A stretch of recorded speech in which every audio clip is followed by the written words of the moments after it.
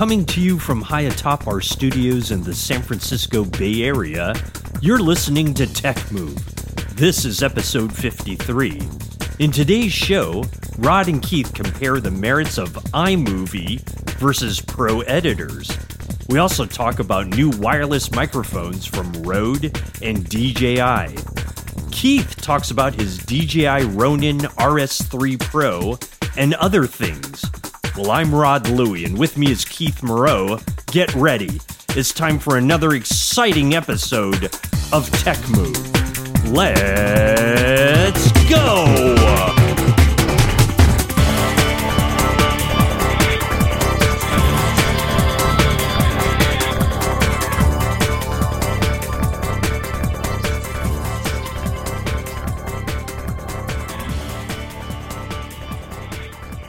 Hi everyone, welcome to Tech Move. It is episode 53, and I am your illustrious host, Rod Louie, along with the lovely and attractive Keith Moreau, who is joining us. Ladies and gentlemen, Tech Move has a really major announcement that we'd like to kind of get out of the way. Even though you might not be seeing it at this particular moment, Keith and I are in the midst of kind of revamping Tech Move to not only be your number one audio podcast source, but also thinking about going into the video format of things. Considering the fact that we do speak mostly of video filmmaking and all that, because maybe it'd be a good idea if we included some video with our podcasts. And, you know, why the heck not? I mean, the technology is such where we should be able to do it. Everyone else is doing it. Why don't we follow along with the status quo? So I think that's very exciting information. And Keith is the brains behind the entire operation. And Keith, you know, we're going to talk about this in our next episode, really, once we get this going. But this is, it kind of feels to me just like the same way we did it like 10 years ago when we first started the audio portion of this podcast, how involved this is to get this going. It seems to be like just a nightmare that's happening right now. What are your thoughts, Keith? It's a semi-nightmare. It's a semi-nightmare and semi kind of cool. The free tech that we have available to us now is for this video stuff is incredible, and really amazingly featured, full featured. So what we're trying out for doing the video part of the recording is something called OBS. And I'm actually not sure what OBS stands for. Broadcasting something, I don't know, but yeah, we'll find. But so many folks are using OBS. Yeah, it's just like it's almost like for us podcasters, it's the industry standard, right, type of thing, right. And yeah, so it's the industry standard, and it's actually something that I had no clue about until you told me about it a couple of weeks ago. And so glad we're so up on everything. Tech Move is the cutting edge, ladies and gentlemen. So I used to do a lot of streaming shows. And so I'd set up a bunch of cameras, and I had a bunch of Blackmagic, and I still have them. Blackmagic, they're called Ultra Studio recorders. They're little boxes. Let me see if I can find one. And while you're looking for that, Keith, OBS stands for Open Broadcaster Software. So it's free. It's open source software for video recording and live streaming, which is kind of what we're trying to do and trying to get involved with, and maybe get a couple more subscribers to the Tech Move Nation that we like to lead. So this is something that's going to be very exciting. Right. Yeah, so some of the tech that I used to use, so I just haven't done this since COVID, and haven't gotten back into the thing. But I used to do like Facebook streams and YouTube streams and stuff, and And back in the day, you need to have pretty expensive switchers. You know, like I'm talking like 4 years ago, 5 years ago. Oh yeah, absolutely. But there were software solutions to that. If you had a Mac, I think you could use a PC as well, but the Mac was pretty well suited for it. The software was pretty advanced. So I had this thing called the Mini Recorder. This is made by Blackmagic. These little boxes, they're not too expensive, like $150. You can actually get these now, although I think they're discontinued. But you notice the Is that FireWire? See if you can guess what kind of port that is. I mean, it looks like either a USB printer port or FireWire. It's actually the Thunderbolt 2. Thunderbolt 2, interesting. From decades past, yes. Yeah, so back when I was first starting doing the streaming, I had a MacBook Pro with Thunderbolt 2 inputs. And I think it had 2 Thunderbolt 2 inputs. So I have a couple of these, and I plug HDMI into one side. You can see the HDMI port there. Yep. Yeah, and then and then if I had an SDI camera, I could plug it into that. So these things had 2 ports. Now this is only 1080p, I think up to 60. I think it's 3G. So this is pretty advanced in the day. We're talking 5 to 7 years ago that I. Oh sure, that's pretty nice. And it just gets powered off the Thunderbolt, and it somehow turns the HDMI into Thunderbolt signal, and then you have to have the software from Blackmagic Design installed on your Mac, and you just find it once you plug these in. If you have all the drivers installed, you plug these in, and then now it's another video source, kind of like our webcams are right now. So yeah, and then you run it all into your computer. If you have a couple Thunderbolt ports, you can use 2 of these, right? One for each Thunderbolt port. And then I had another device. And this is kind of like the start of us kind of getting into the foray of video streaming our podcast for you, ladies and gentlemen. Something that we always thought about doing, but really, frankly, was too lazy to actually really do it. But now I think it's important, you know, and like Keith started out, the availability of free tools that are out there, plus all the camera gear that Keith and I both have. Why shouldn't this be possible? It should be pretty easy. It's not, but but once we get there, it's very much like the audio podcast. It was hard to get here, but once we got it, it worked out really well. Yeah, it'll be great. So anyway, I found the box. It was actually on my desk because I planned to talk about it. So there was another box that I also got. So I only had 2 video inputs, but sometimes I ran 3 cameras, maybe 4, including a desktop screen. So so I used this device, which you could see that. Yep. Yeah. So this is another device, which is really cool, and this actually has USB output, which my Mac also had, my little desktop Mac. Yep. And so I'd have 3 video sources. I could use 3 different cameras with these 3 boxes with HDMI plugged into them. It says HDMI inputs here as well. And how many inputs do you have on that one right there? HDMIs? It just has one. Just one input. Okay. And this has SVHS video. Yeah, and it looks like it has a component video as well, right? Yeah. So this Red, is like blue, green. Back in the day. Yeah, great stuff. Anyway, all this stuff, garbage. Doesn't work anymore. I tried to plug them in. I even tried to use a Thunderbolt on these. Tried to use a Thunderbolt 2 to 3 adapter. Blackmagic software did not recognize them. Is that true? It doesn't work at all anymore. I couldn't get it to work. I think did you do it with your Mac Studio? Is that the reason why? Maybe that's the reason. Yeah, I think it's the Mac Studio has broken a lot of this stuff, and nobody wants to make it work anymore because this stuff is not even sold anymore. Like you can get them used, but hey, do you have still like Intel Macs lying around somewhere? Yes, I do. I kind of have to. Yeah, right. Exactly. Same with me. Same with so like if you tried that stuff on your Intel Macs, you think shouldn't it work? Oh yeah, this stuff would work for sure. Yeah. Okay. It's just our Mac Studios that it's just the technology. It's the Mac Studios. It could be the newest operating system. It just the company stopped supporting stuff after a while.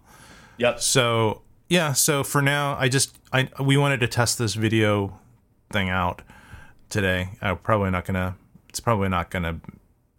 reach the public. Some of it might, because like right now I'm looking at myself in my stupid webcam. So I've got a lot of webcams over the years too, and I had a couple in my collecting dust in one of my drawers. So I whipped those out to just test this thing out because my expensive Blackmagic boxes no longer worked.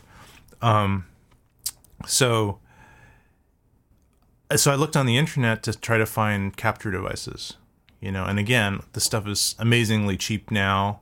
So much easier to use. There's this plug and play. I think there's this technology. I think it's called Universal Video something UVC, Universal Video Control or Capture. Yeah, Universal Video Capture.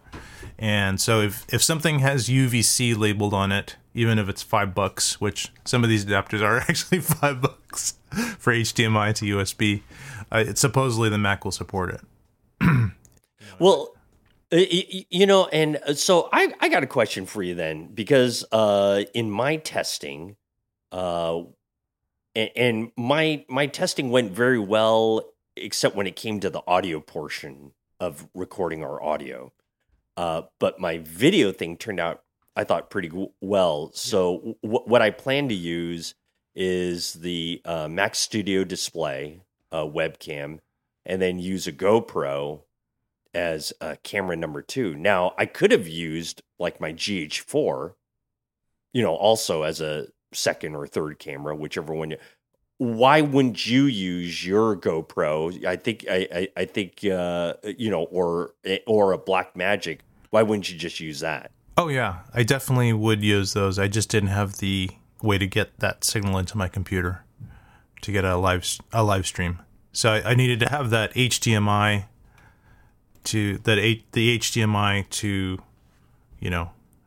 Thunderbolt or whatever device to get it into my computer. The only thing I had were USB webcams from 1970.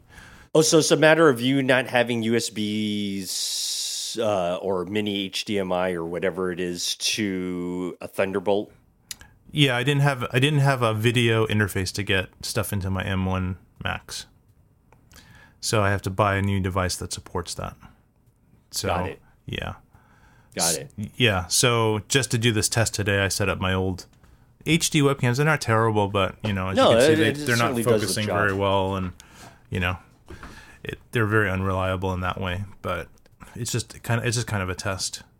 So it's a great test too, because as I was telling Keith earlier, ladies and gentlemen, I'm using the Mac Studio Display webcam, and I actually love the artificial smoothing that it's doing on me right now. It's artificially making me look like like Marilyn Monroe now. So maybe Brad Pitt. I don't know. Right. Well, you're. Although he's correct. he's getting kind of old. How about somebody younger? No, that would be that would be disingenuous. We wouldn't want that. But I'm enjoying it, and I thought the GoPro was good too, except that it kind of needed artificial lighting. So I don't know, folks. When we get this really off the ground, you guys be the judge, and you'll see all the hoops we have to jump through to get this thing going to make it look at least relatively decent. Yeah, so I'm sure it'll be super. It'll be super amazing at some point. But getting back to by the way, are you going to continue? Are you always going to wear the when we're doing video, final video? Are you going to have the headset in? I don't know. I think that's the only way I can hear you because I don't have the full. You know what I could do is I could use possibly a Bluetooth one without the wire. Is that better? I don't know. It might be a look Or for not you. at all? It might be a look for you if you want to have this thing hanging. It's kind of like, yeah, I used to be a DJ. That's why I can't get rid of this thing. Why do you think I'd still use it? So anyway, OBS, the software, which we're now using, is pretty darn amazing, and it honestly is exactly like the software I used, the commercial software I used to use called Wirecast. It is like identical, and that's why it was so easy for me to just install it and get it to work quick. I literally spent 5 minutes studying this, so this is like the first time I've ever even used it. So, and because they pretty much just copied it. So I don't know if Wirecast is out of business now. It was some other big company. I can't remember the company, the head of the company or the parent company. But I used it and I was able to. So usually I had an assistant to help with some of the switching because there's multiple cameras. It's kind of hard to keep track of. So I had my assistant actually doing the switching on the computer by clicking the different scenes and stuff, doing a preset and clicking the scenes. And I was operating cameras and directing and stuff. Usually it was just fixed camera, so it wasn't that big of a deal. But there were in my case there might be a moving camera just to capture somebody's face close up and then switching to different people. So I'd like go to somebody's close up, and then when it switches to somebody else talking, we do a wide cut. And then I'd switch the close-up camera to the next person, and then we cut to that close-up person. And my assistant would have a view of all the different cameras going on, so they knew when to switch. They knew when it was framed up, and they could switch properly. So you can do all this with this OBS software. It's just amazing. I think mostly, though, what I found, because when I did a little research on the internet about this software, I'd say 99.9% of the people that are using this are using it for capturing their gameplay, their video gameplay. Yes, it's really popular for screen captures and stuff like that. Yeah. But I also think that recording podcasts and stuff like that is also a really popular thing. It is for using it. I researched it like during the pandemic. I actually discovered OBS. Mm-hmm. Because when people were, when we were like hunkered down during the pandemic, all you could do is like virtual meetings on stuff. And so there was talk about like, how to use your SLR as a webcam and get, better video and all that. So, okay, let's try that out. And it worked, but it was so cumbersome to do it. It was just, but the possibilities are there. So now with smaller cameras, lighter cameras, it makes a lot of sense that we just use this and try and incorporate it. Mm-hmm. So it's pretty neat. It's really cool. I'm actually amazed. And then I was looking at video capture devices, and I guess Elgato, and probably I think that's the one you might have, or I'm not sure what capture device you're using right now for your GoPro, but I don't know. Okay, you have a little USB to HDMI thing, right? Correct. You mean the dongle I'm just simply using a USB-C to USB-C. Oh, cable. Wow. That's it. Right into the Mac Studio. Okay. No, it works. It works great. Oh, so I could have actually done that because I have like 15 GoPros. So that's exactly. You could have used it. Yeah. Oh. No, I'm not using any video capture. Oh, okay. I didn't even realize you could do that with the GoPro.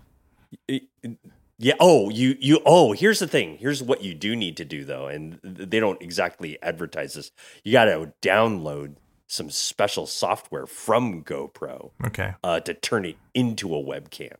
So okay. It's like GoPro webcam software. Got it. And then you install that on your Mac Studio. Got it. And it just adds yet another icon on the taskbar that that completely takes up all the real estate, on the taskbar, so it's great. But yeah, it'll work. It works. I plugged.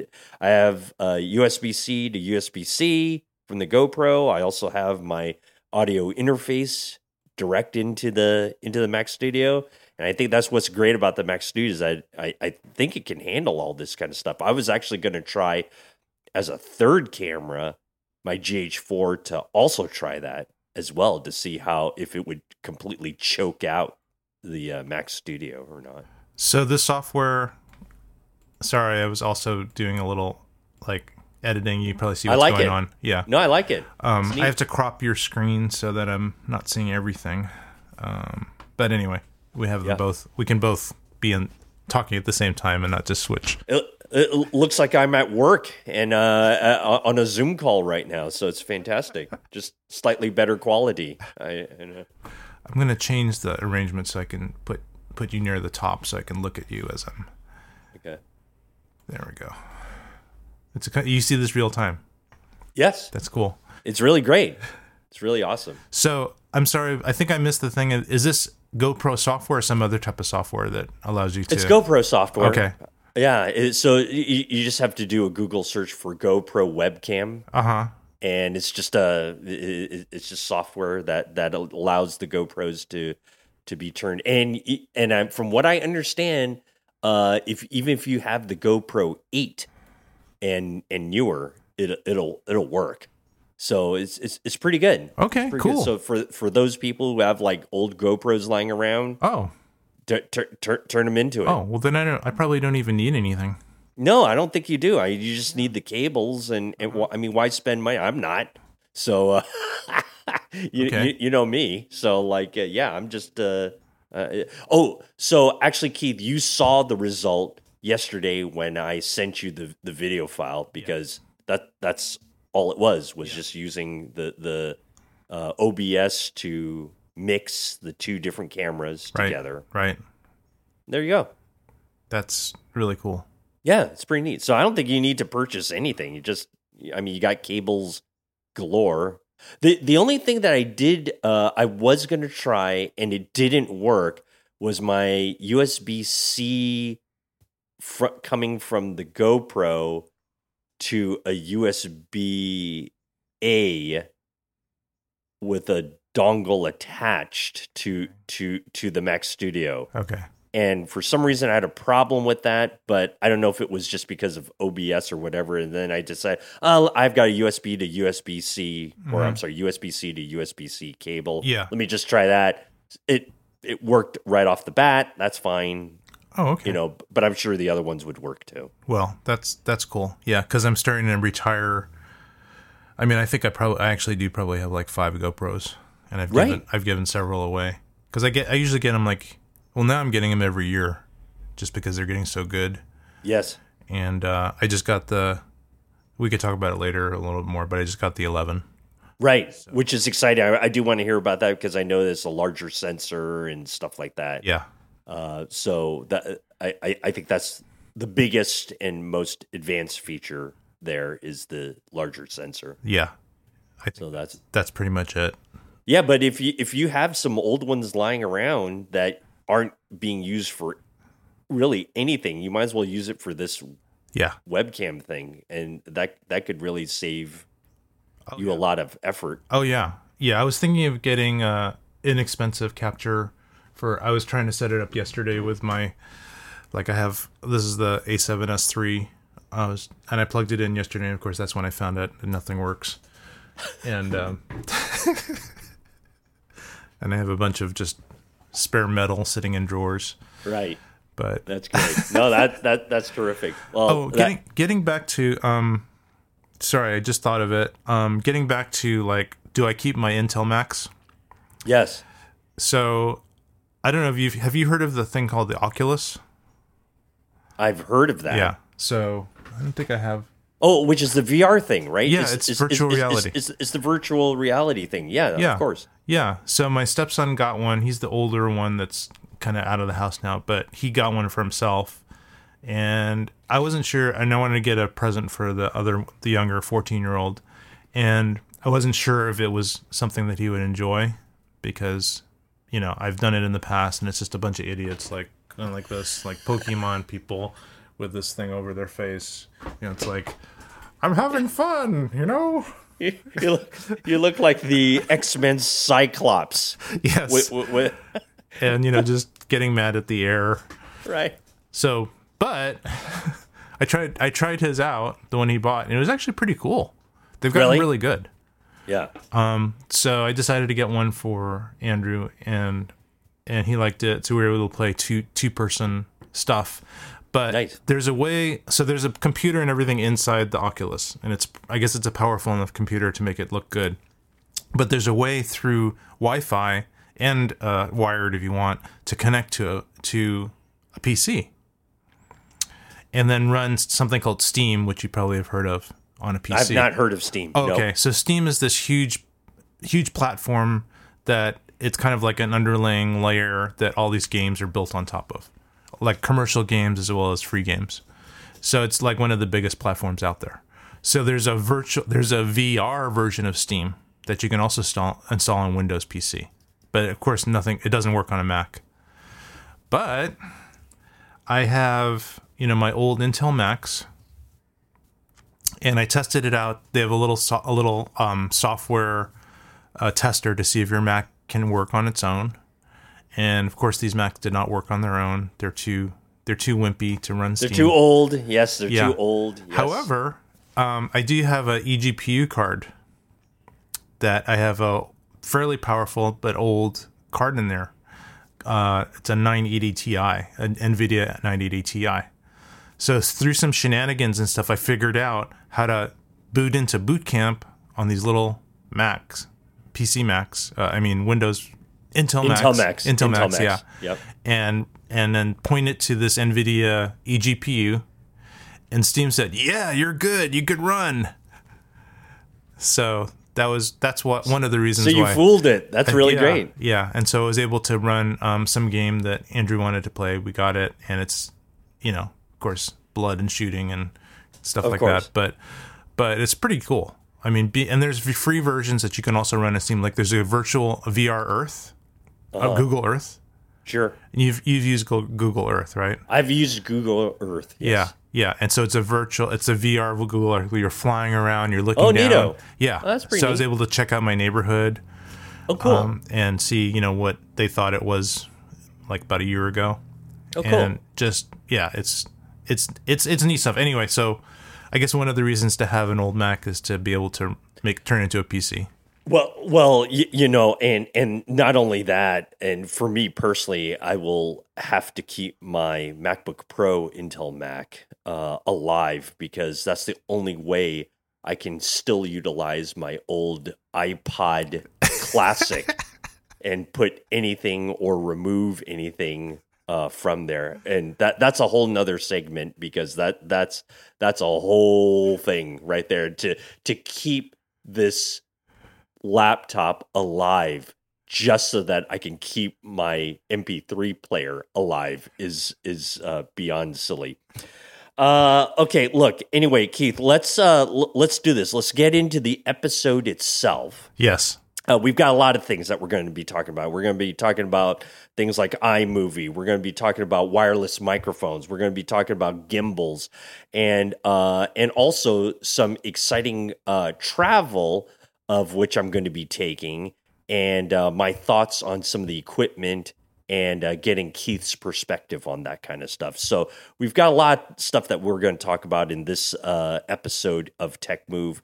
And so why don't we do this? Let's reset, and we'll come back with our first segment, and we'll just continue with this practicing a video and not sharing it with the public and all this kind of stuff. Just talking about it. You just talk about it, and people with it, taunting people, teasing them, and all this kind of stuff. So we'll do that, okay? So let's take a quick break, and we'll come back with more on Tech Move.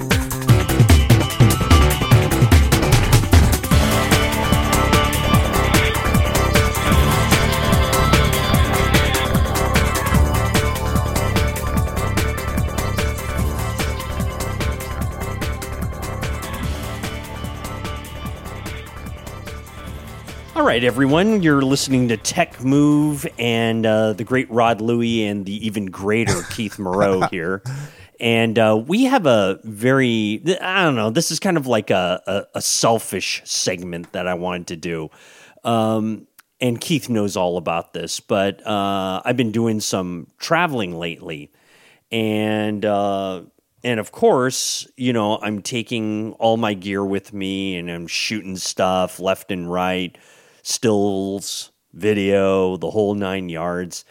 And with the new Mac Studio that both Keith and I have, I'm really excited to see what the Mac Studio can help me put together with regards to all these stills, all these videos, and if I can put it together in a relatively quick thing without a lot of migamaroo, if you will. You know, like, yeah, I'm not terribly interested in going super deep into a new version of Premiere or DaVinci Resolve. Even though I do like what they all do, I just kind of want to spit something out. You know what I mean? Yeah. And so, Keith, I know this is blasphemy, what I'm about to say, but I actually enjoy iMovie. I love it. I think it's terrific. You open up that little thing. It tells you what media do you want to add. I either click and drag it, or I click the button and it pulls me to a directory.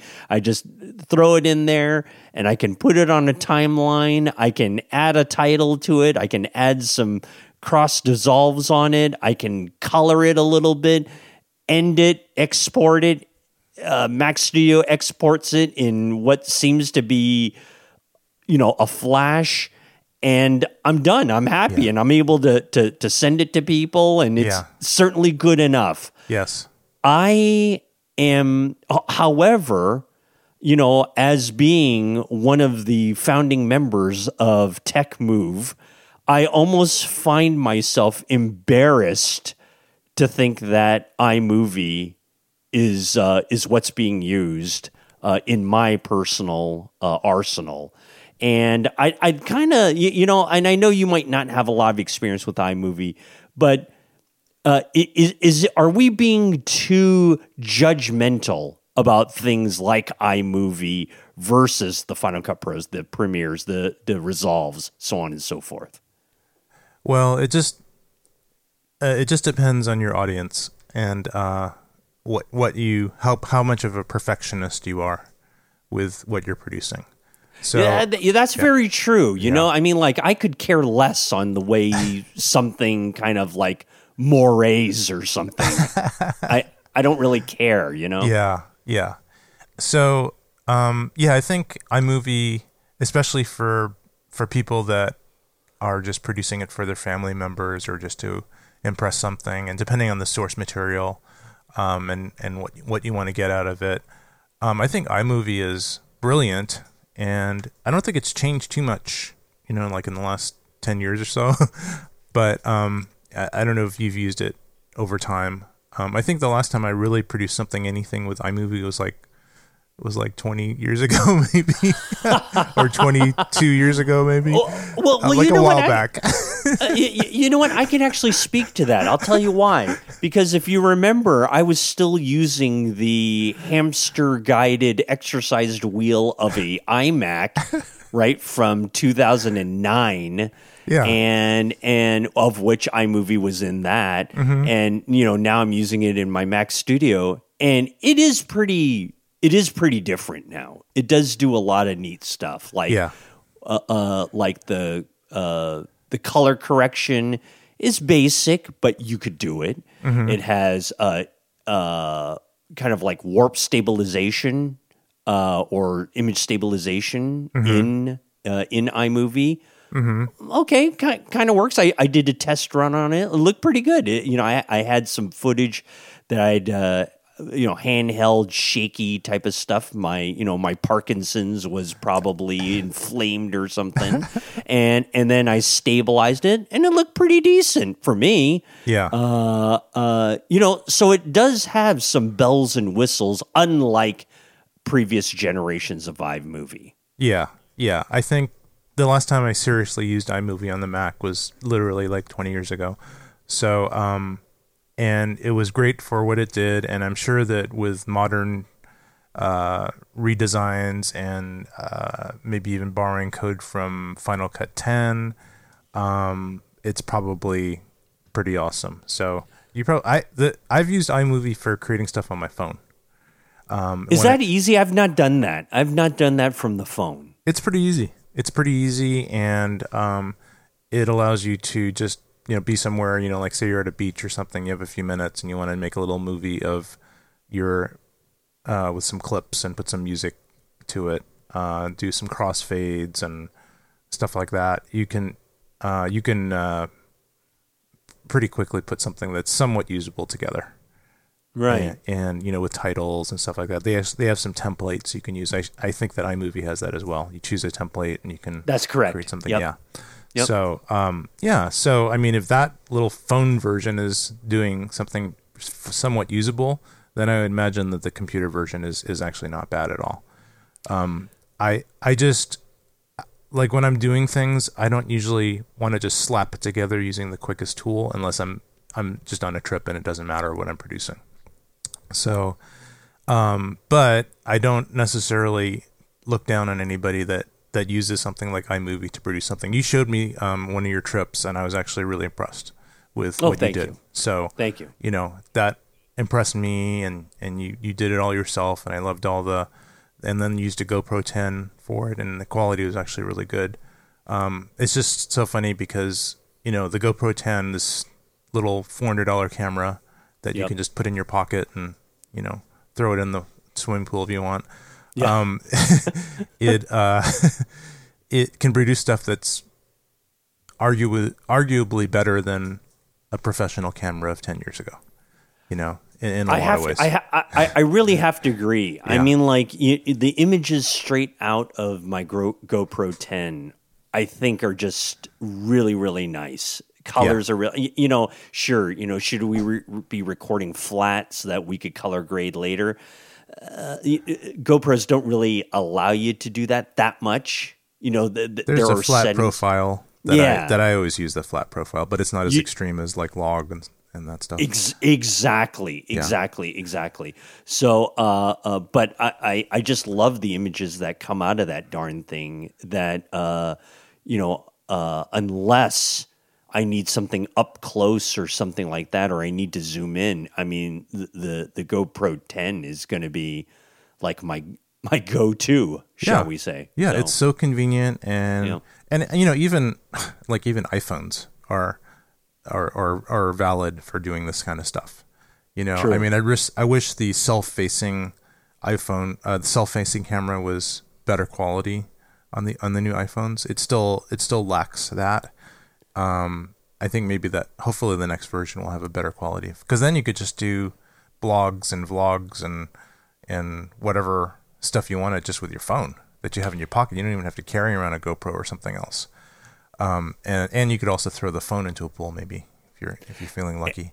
And what's funny is that still the front-facing camera of the iPhone is still better than my new Studio Display webcam on there. So that's a great thing to note. But oh, well, you can get a little bracket for that if you want. I'll get that bracket and just use it, or my own DIY bracket of duct tape on the back of my new display will be great. That bracket is such an un-Apple thing to do. I don't know who came up with that. Well, and it's crazy that they didn't produce one themselves to try and market it in such a way, right? I mean, they're going through Belkin to Are they? And Belkin's the one who came out with that, and they were advertising it on their launch videos. So it's like, hey, go to Belkin and go get this thing. It's fantastic. Go and get this thing, and then get some duct tape too. Right. Right. Well, anyway, yeah. So I like the iMovie thing. Sometimes my phone spontaneously will give me little movies it creates, which are actually really cool too. Like it puts a whole bunch of video and photos I did on a day. Have you ever had your phone do this for you? I have not tried that yet. No, I've not done that. You should try that because that's even easier than iMovie, I think. No, you're right, but you know what? I think what it is just because I don't use my iPhone for terribly a lot of video. Yeah. I'm one of those people that uses like the dedicated video cameras to take my video. Yeah. And I don't know why. I think it's a little snobbish of me to do that, but I'm snobby in that way. Like I'll use the GoPro, I'll use the GH4, whatever it is. Yeah. And that takes all my video. Yeah. So do you have the iPhone 13? I do not. I'm still running off of a iPhone X or 10, whichever one you want to call it. Okay. Well, that's probably why. Yeah, because if you get the recent iPhones, there's going to be one coming out, I guess, in September, whenever they come out again. But the 13 Pro is awesome.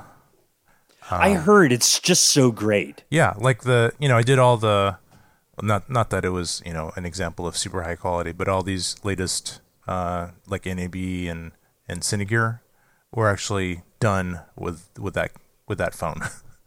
They were just done with the phone. And it looks pretty darn good. Yeah, and I don't think I used cinematic mode on NAB, but I think I used it on Cinegear. Okay. So it's got that shallow depth of field, and I didn't even do any kind of, I might go back. I'm putting in that episode together now, so I might actually go back and see how the depth of field stuff actually looks, on a big monitor. Right. But in some cases, and the thing that's so cool about the new iPhone 13 is that you can actually, if you choose cinematic mode, you can actually change where things are focused. So if somehow it got the wrong point, yep, and that is so magical to me. Like that is the future, It's very, it's kind of like what they were trying to do with GH5s, right? Or actually even my GH4, where like you can click to focus or something. It's kind of like that, but it's actually already recorded, and then you're clicking to focus in post-production. Oh, that's neat. That's right. Yeah, so it's kind of like they came out with this camera, I think it was a stills camera called the Lytro several years ago, like 5 or 6 years ago, which like Lytro is probably owes people a lot of money at this point. Let me just see I think it was called Lytro. Yeah, Lytro camera. Let's see when they went bankrupt. Well, I guess they might still be around. Oh, you can buy one for $450 on eBay. Oh, there you go. It was founded in 2012, and they announced Emerged, a end-to-end system. They received $140 million initially, but are they still in business? This seems like a really old wiki page. I have a feeling they're not in business anymore. Oh yeah, they went out of business in 2018. Oh, there you go. Yeah. So there you go. Right after they launched the product, they went out of business. That's They launched in 2006, and looks like they went out of business in 2018. So they had a good run. Yeah. But that was a still camera, and so and they were doing it in a more like photographic way of capturing all these different images at different depths, and then allowing you in software to kind of change the blurriness based on how far away it was. Right. But the iPhone just kind of jumped over that, and they now take a LiDAR image with this LiDAR, which is radar, on the front of the iPhone. So the new iPhones have radar, and they do a 3D scan of whatever is in front of the camera, and then they build a depth map of everything, and then they match that up to they encode that in the video footage or other footage, and then when you're editing it, then they're using that to see, if you want that out of focus, we can mask out this area and then blur the rest of it in varying degrees. I mean, it's just incredible. Yeah, like that this exists. Although I really wonder if Android had that like years ago. Oh, they probably did. They probably had it like 20 years ago. Right. But I have it now, and I'm glad I have it. Right. Exactly. Yes. Yeah. It's sometimes it makes mistakes. So sometimes, like if things are really far away, but it's like a cutout, that you can see part of it that it didn't cut out properly, and then you see this thing that should be blurry is actually clear, is actually in focus. Yeah. So it's not perfect, and I don't know if it ever will be, but still for the casual viewer, you know, like you might not want to make a real movie out of this, like a real cinematic release, but you could definitely show this to casual viewers, and they would go, "Wow, yeah, you know, what cinema camera did you film that on?" Anyway, I'm digressing with all this stuff, but but that's kind of what it's all about, right? Because like, you know, iMovie in such a way is one of those, like you had mentioned earlier on, about like you could choose templates, and you could throw clips in and add it to your template. The way I've been using it is that I don't really want to use the templates because you can instantly tell that that's a template. Yes. You know, 1,000 other people have used it, and it's right. Just, and then using the stock music that comes with it and stuff like that. I don't really want to do that. But I do love the simplicity of just, you know, them using plain and simple English, that this is a cross-dissolve transition. Okay, that's what I'm looking for, you know, fade to black. Okay, that's great, you know, that's what I'm looking for. Whereas sometimes I get caught up when I was using Premiere and when I started trying DaVinci Resolve, there's so many different tabs that you have to use in order to get to an export portion of your video. And it's just a lot for me. It was just a lot to have to kind of think until you get that workflow going, right? Yeah, it's actually a huge learning curve. You'd have to be really dedicated to get to beyond a certain point. And that's why I actually never got into Final Cut 10. Because that's what I was wondering, because like isn't it supposed to, you know, and that's why, and that's a great segue, because I was going to ask you, if I know you do have experience with Final Cut Pro, but if I went from iMovie to Final Cut Pro, is that an easier transition than going from, you know, nothing to DaVinci Resolve, which is a little bit hard for me? Yeah, I would say it's probably an easy, if you're trying to get kind of comfortable with iMovie, I think that transitioning to Final Cut 10 is actually Final Cut Pro 10 is going to be easier than DaVinci. But if you're used to editing in Premiere, then probably going to DaVinci is easier than going to Final Cut 10. That's my experience, because I feel like Final Cut 10 has changed the paradigm for a lot of things. And they're doing a lot of things automatically just to save you time. But for me, I don't know what's going on. And I'm not sure if what they're producing is actually working for me or not. And also, I think iMovie and Final Cut 10 may be able to produce stuff quicker because things just happen more automatically. But I feel like I've lost control over the situation. Understood. Absolutely. Yeah. Absolutely. Yep. Yeah. And I think to regain that control, you can actually do it in those apps, most likely, especially with Final Cut Pro 10. But you have to wade through a lot of learning curve to get to that point. Right. You know, like if you want to just manipulate different audio. Here's an example. When I last tried to use Final Cut 10, I was trying to figure out how to manipulate audio tracks in separate ways, and I was trying to turn off all the transcoding that they do when you first import it in order to get a better playback, and all the stuff that is automatically done for you. I was trying to not have the timelines when I do a cut snap into each other and close up, you know, the so-called magnetic timeline. I was just trying to see more things at once on the screen, and it was always collapsing everything into one blob, you know. That's true. And just doing the simplest thing for me was taking me forever, which is to be expected because, I just don't know. But it just got to the point where I got to work. I can't be dealing with this. Yeah. No, that's absolutely true. Yeah. So we just go back to the buggy yet familiar Premiere Pro, which is still buggy. I'm using the new version on it's Final Cut 2022, which is the fastest supposedly version on my Mac Studio. And is it supposed to be optimized for Mac Studio? Yeah, it's optimized and supposedly quicker and everything. And I'm not that impressed with it so far. So I haven't used it on super big projects, like multiple clips and tracks, but Sure. just on small stuff, I feel like there's little delays here and there and things dropping out, like audio dropping out why is it dropping out? Right. And just coming back. It's not like that there's something wrong with the audio track. It's just that Premiere has just decided, I'm not going to play this audio for now. Okay, I'm going to play it now. Right. Stuff like that. Right. So, right. yeah. And so that pushes me more towards DaVinci Resolve, but that's got its issues and complexity.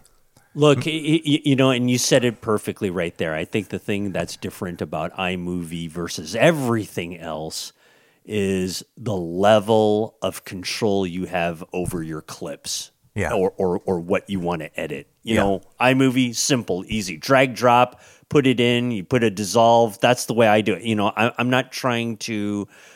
And I'm also like maybe adding a little color to just add some vibrance to it. Yeah. However, admittedly, there is no color wheel. They are color slides in iMovie, whereas in something like Resolve, where that's we all know that's the king of color software, right? Yeah. They have every wheel under the sun that you can, adjust and so on and so forth, Yes. which colorists need to have happen. I get it. Yeah. I'm with you. I see it. Yeah, you can get your own control pad with dials on it if you want to do all that stuff. Right. Yeah. Right. That's pretty good. You could definitely. So the thing that I find a little bit confusing with Resolve is that they try to put everything in the same app now. And whereas before, if you want to do some really good color, you'd go into Resolve, do your color, and then come back into your editor. But now you're doing everything in the one app with different tabs. And that's what's confusing for me. Yeah, it's pretty confusing. And then they have this node-based editing. Oh, gosh. Yeah. And so if you want to correct just one clip, you have to basically go into the coloring tab, do something in that, and then go back to the editing tab. And then they have this kind of like iMovie, like quick edit tab now, because I think they're trying to do stuff faster so people don't get too bogged down. And it's very easy to just start your project in that editing tab if you're not that familiar with it. The quick edit, or I don't know what it's called, but it's a fast editing tab. It's not like the real editor.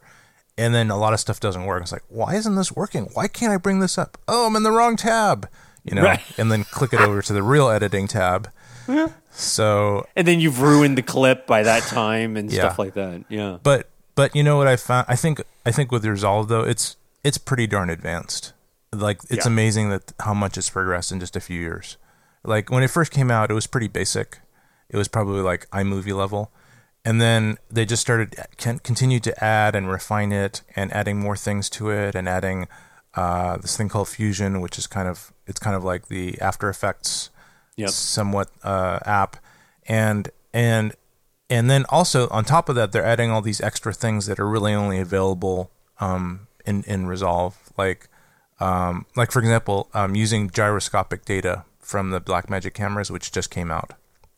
So now you can actually, along with your footage, it records positioning, like 3D positioning in space, along with the file, and then you can actually utilize that within DaVinci to steady your footage, and really, really well, like way better. It looks way better than warp stabilization or other post processing. It looks really good. Wow, really? Yeah, that must be good. Well, yeah, I might have to revisit. You have to have a Blackmagic at least just for camera.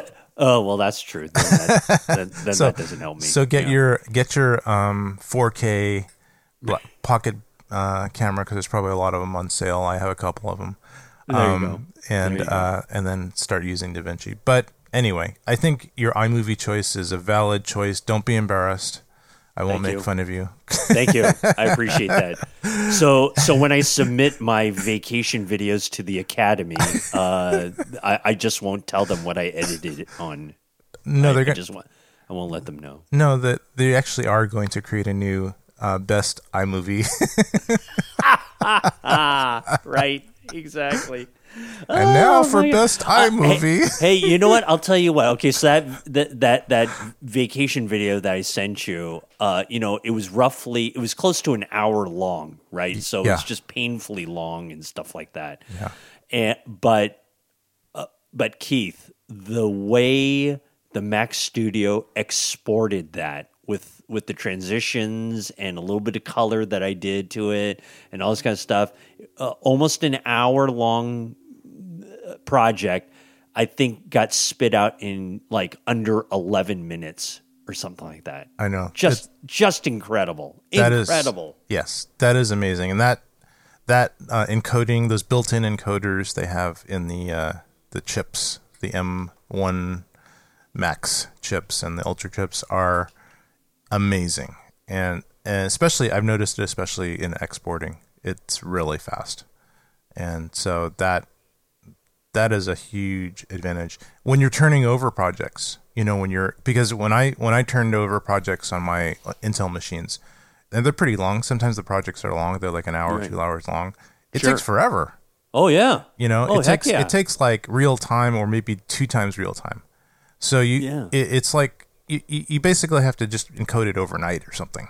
That's what I'm used to. Yeah. I'm used to encoding. I mean, absolutely anything on my old iMac overnight. I mean, you built the list of what you need to encode, and then you hit the run button, and then you go to sleep, and then it should be done by the time you wake up. Yes. Crazy, but this one, I mean, like I'm just sitting there watching it, and it's just going, and it's Yeah. like, holy mackerel! Yeah. I mean, it's absolute. So for that, the Mac Studio was really a great eye opener there when it comes to stuff like that, because that's where we really see the difference and where things are coming along. Yeah. I think eventually the little kinks will be worked out, and I'm happy with it. I'm starting, my system's starting to stabilize, and I just have to. I think just getting back to the Mac Studio stuff, I think there might be some like some little bugs and things between peripherals, and Yes. and I think that some things might not be that compatible. Like I'm thinking USB things are not as compatible, like older ones, because I'm having little issues with USB. And if I want to eliminate those issues, I just unplug the. You know what, Keith? We got to save this for another segment, Sorry. because Sorry. we have so much. I got so much I can rant on. Okay. On what doesn't work on the Mac Studio. Yeah. Holy Toledo! That's going to be an entire show, quite possibly. So Could be. write that down. Let's put it in our next production meeting, because that one we could go off, I'm sure, on. Yes. So yes.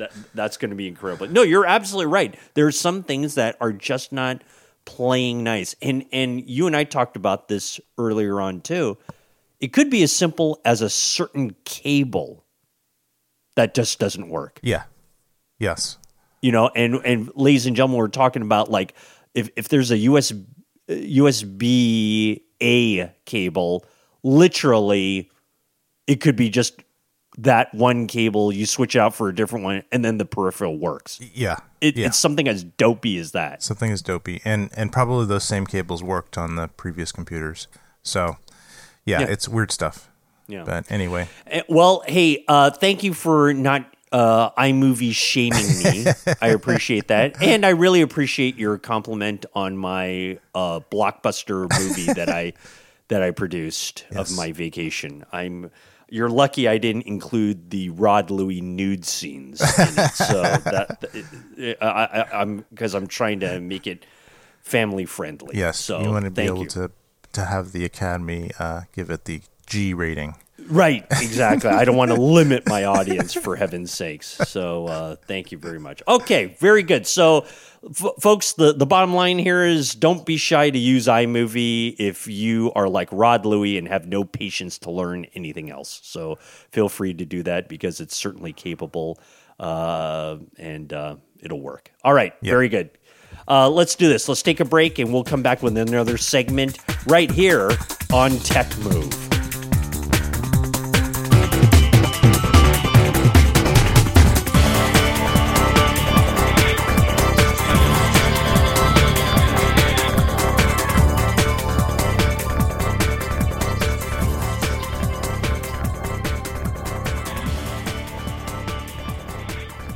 Welcome back to Tech Move. Rod Louie and Keith Moreau. And I was talking to you early on, Keith, about now the pandemic is, it is what it is, right? And people are going out and trying to live their lives as best they can with mindfulness at the top of the thought process, at least I would hope.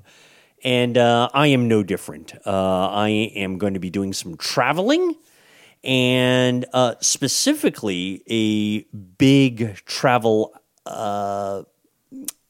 thing that I've got going on is going to Africa, and I'm going to be going on safari. Yes, I am going to be the new Crocodile Dundee and heading out to Africa.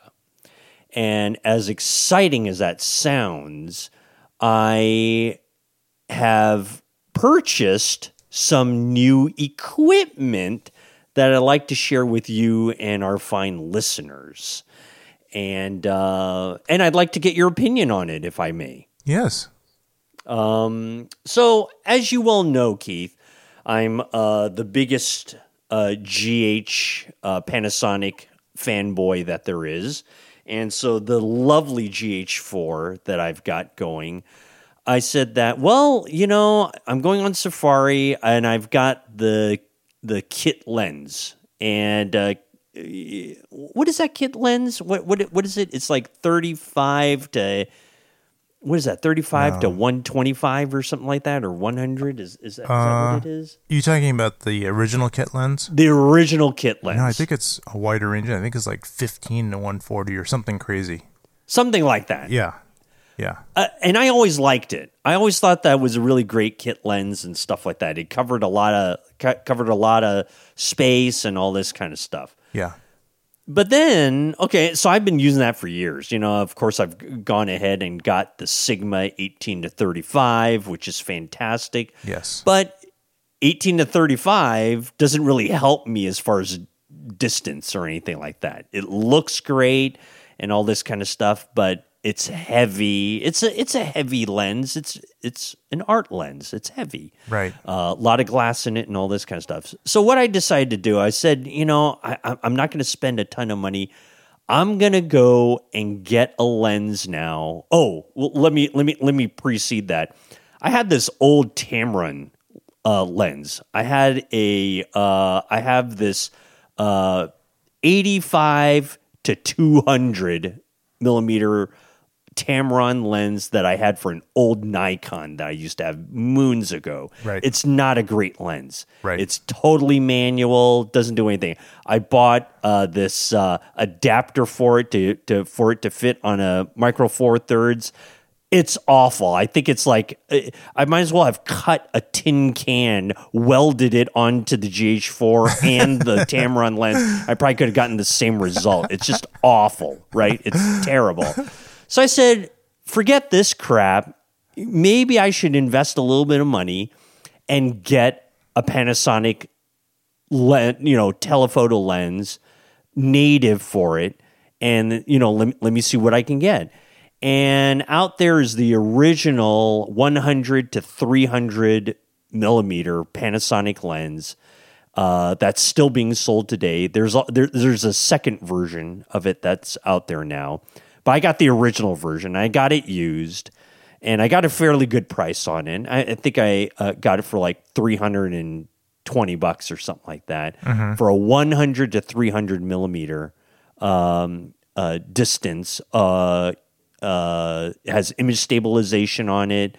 Of course, it has autofocus, with it.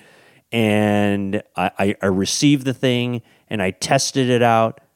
I think it's terrific. I think it's terrific. I think it's pretty sharp. It's sharp enough for me. With the image stabilization, it's pretty steady. I think it takes pretty good video. I think I'm set. I'm going to take the original kit lens along with this 100-300. That's going to do me. Wow. I said that's enough. That's enough. Wow, that's awesome. Of course, I'm going to take the GoPro with me for like those wider shots and stuff like that. But in one of our past segments, the GoPro is great for like the landscapes, and being nice and wide. But if you want to get kind of close to really anything, that's why I thought that this 100-300 was really the way to go.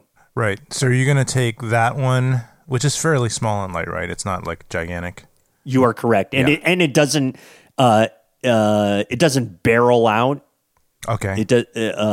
You know why it stays compact. It doesn't extend, and that's actually really good too.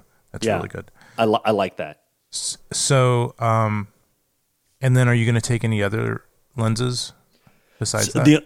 I'm taking the 2, which is the original kit lens that was 18 to 100 or something, whatever it is. Okay. I should really look in the closet and figure out which one it is. But I'm going to take that original lens for kind of like my, more up close type of things. And then I'm also taking the 100-300 and then the GoPro, and that is it. That's all I'm taking. Okay. So you're not taking the 12 to 35 or in that range? I am not. I will not take that. And I'm wondering if that, like I thought about taking the Sigma art lens because here on another note, I have a Sigma 18 to 35, which is, as you know, a terrific lens. It's a really great, but it's heavy.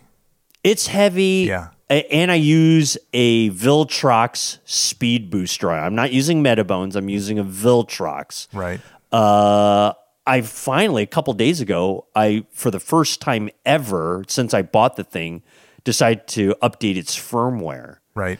And the firmware update is supposedly improves autofocus, and it did. I thought it performed really, really great.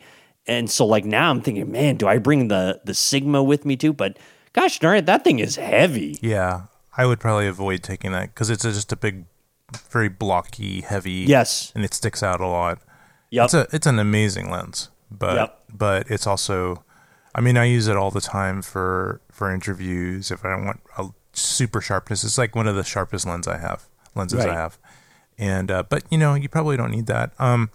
Yeah, the only if you do have your kit lens gets pretty wide. So I think that's if you bring that kit lens, which may not have the best low light, but you probably be doing stuff during the day mostly, and that's probably fine.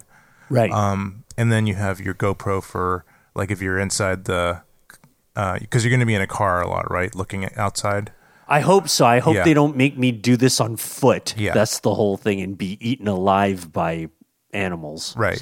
So you might want to get some stuff of you inside the car, which won't be as bright, but the GoPro might work for that. And if not, you could try to use the Lumix. So I think your lens selection is pretty good.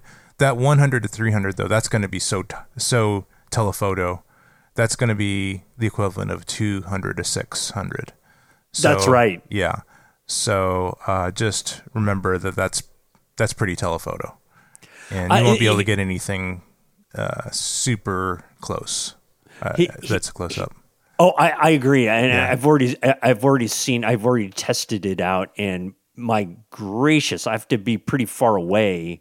Yeah, and that still gives me this really tight shot of something or someone. Yeah. So you're right. I mean, like wherever I go, I'm gonna have to have both lenses with me and just do quick changes and all this kind of stuff. But one thing that you brought to my attention before, which kind of got me a little bit concerned, is even though there's image stabilization on the telephoto lens, is that, even zoomed in like that, the hand is still relatively shaky. Oh, yeah. Yeah. And so, however, I am really not looking forward to having to bring a tripod. I really don't want to do that, nor do I really want to bring a monopod with me either, for they might think it's like some sort of weapon I'm trying to club baby seals with or something like that. So, do you have any recommendations for me for something like that? Yeah. Well, do you have so monopods? You can get some pretty lightweight ones, and you don't have to get the really heavy duty, professional ones. It's just something to put on the floor of the car or on the ground, so that when you do take a telephoto, it's gonna be usable, because Right. it's going to be very challenging to, especially when you're inside a car and you can't really brace yourself very well. Maybe if you're like next to the window, you could just lean it on the window, Right. and then you can kind of just use the viewfinder or the LCD to actually aim it, and just lean it on the windowsill or something like that. That would probably be the no tripod solution. But if you can bring something somewhat steady, I have a really small travel tripod that's all carbon fiber, and it's Yep. it probably weighs about 3 pounds, and that can be like a monopod, because you could just use it all closed up, and so you don't have to use any floor space for that, and you Right. can just use it to steady it, or you can slightly extend the legs so that at least it's somewhat stable. I might see if you can find something like that, at least. I kind of like the idea of like maybe some sort of travel monopod that maybe I can find, because I like you have a quote unquote travel tripod. It's Yeah. a really nice one. I forgot the name of it, but it's really, really nice. And I can actually take off one of the legs to use as a monopod.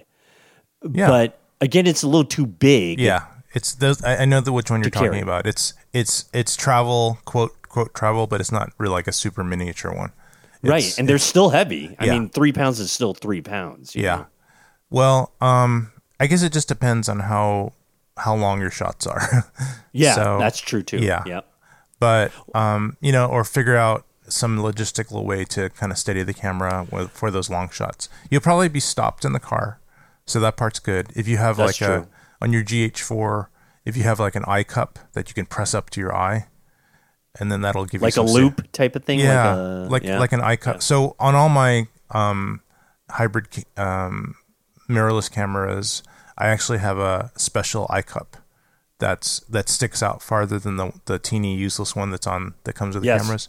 Yes. And it's like a big rubber cup that you can push against your eye. That's in the shape of an eye, right? Yeah, Good. sometimes it's in the shape, and sometimes it's just the same all around. Like a circle or like Right. like a rounded rectangle. Okay. And there's a few companies that make them. I think there's one company called Gorilla. They make G Cup, and I believe they make a G Cup for the GH4, and it's not expensive. It's like $25 or less for if you get it new. And then there's a few other manufacturers of similar things. I think Hoodman might sell one too.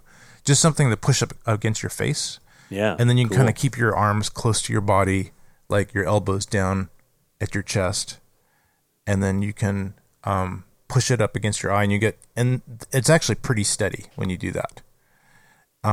If you do that, then you might not need a tripod if you're not moving.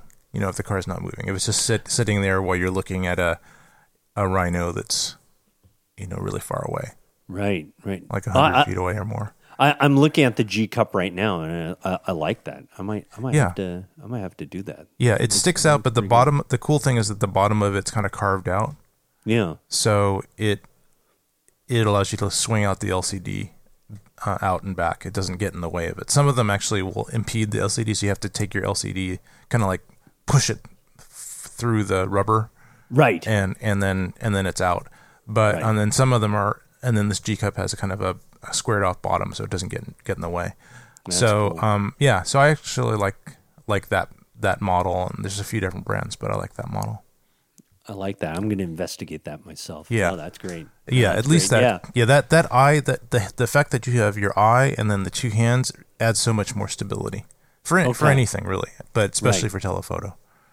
I think I'm going to take that advice. Yeah. I'm gonna look into that, and I'm also going to look to see what kind of monopods they have. They have like really super collapsible ones, that almost like old, a TV rabbit ear type of Yeah, yeah. collapsible thing that might work. But sometimes I use like they have some pretty heavy duty selfie sticks, which actually have some Yes. use as far as doing your own selfies too.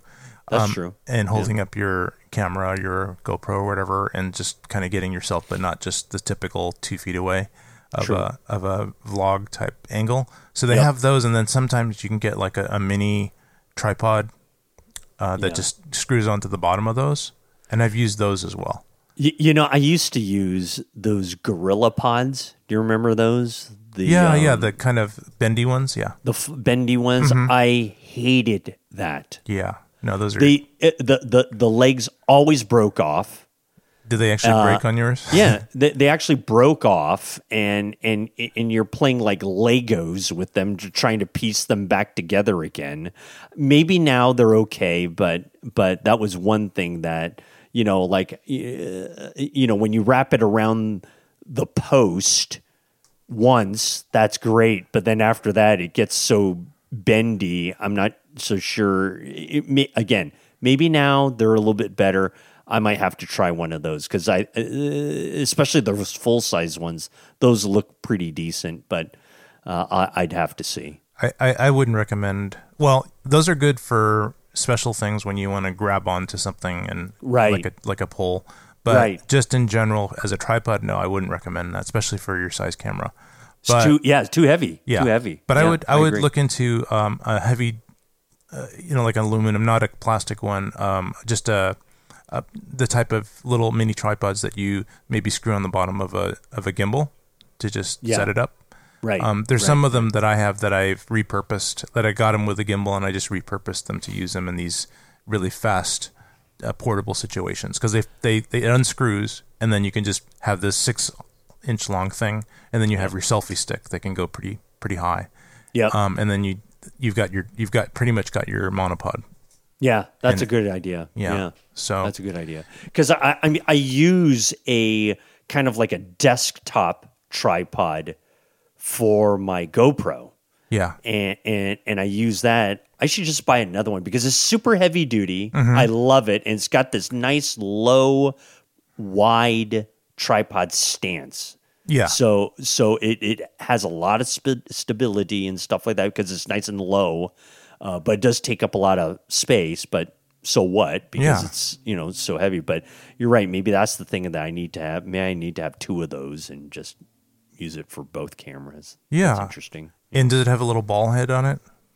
That's the beauty of it. Yeah, That I can adapt it to put one of my ball heads on there. So if you put a ball head on it, then you can just kind of loosen it, and then you have a kind of swivelly thing that it doesn't have to be sticking straight up. Yeah. Exactly. And then I can angle it anywhere I want. Like if I'm sitting in a car seat or something like that, I can have it in between my legs and extend it out and use it that way. Yeah. No, that's absolutely true. Absolutely true.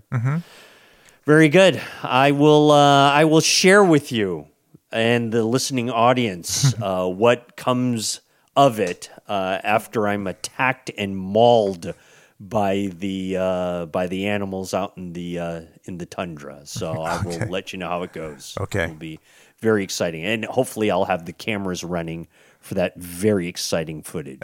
So we are going to take a break. So thank you very much, Keith, for all the advice. I will take it under advisement, under consideration, and depending upon my wallet. But, thank you very much. I appreciate that. Okay, look, let's take another break, and we'll come back with more on Tech Move.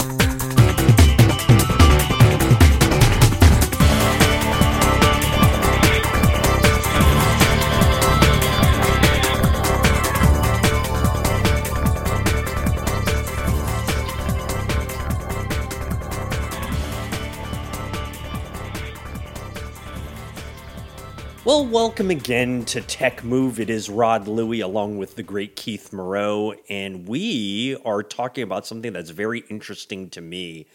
And I want to know a little bit more about gimbals because I am interested in getting my gimbal off the ground. And Keith knows exactly what I'm talking about, which is probably a 20-year-old gimbal that I got from Keith, which is the beautiful Nebula 4000, which the Nebula. I know, well, and I don't know if our listening audience remembers or not, but the Nebula 4000 came out, I think I don't know, 1960 or something like that. And it's I mean, when it came out, it was fantastic, right? And actually, I'd gotten it to work a couple of times, but I think one of the things that I find to be a little bit tough to do is that when you take it off the gimbal and then you got to put it back on, it's like starting all over from scratch. Yeah. And it's difficult to balance and get it all together again to the point where, you know what? In-body stabilization, stabilized lenses. You know what? I think I'll go with that. You know, that's pretty much, or Keith, if you remember many years ago, Mr. Lee's stabilizing thing that I made with my brother-in-law, which is essentially metal piping with a 5-pound disc weight plate at the bottom of it, so it like counterbalances weight of a camera. I might use that instead, but it's kind of labeled as a dangerous weapon, so I won't do it. Anyway, back to the gimbals. So the gimbals, the Nebula 4000, one of those things that's a little bit difficult to take on and off, and then and then redo it and stuff like that. Yeah, I want to know, Keith, from you, because I think you have just purchased yet another new gimbal, and I'm very interested in hearing about this because the technology has to be so much better than the Nebula 4000 times. Yeah, Nebula 4000. That's brings back memories. I think that was the. God, it must have been 7, 8, 10 years ago. Let's put it this way. When it came out of the box, which is a beautiful box, right? Came that nice carrying case and stuff like that. Mm-hmm. You actually had to do a lot of customization to it yourself. You put in your own thumb screws on it, these micro thumb screws, which is great. I mean, it really, really worked well and all this kind of stuff. But man, if you unscrew it too much and you lose it, yeah.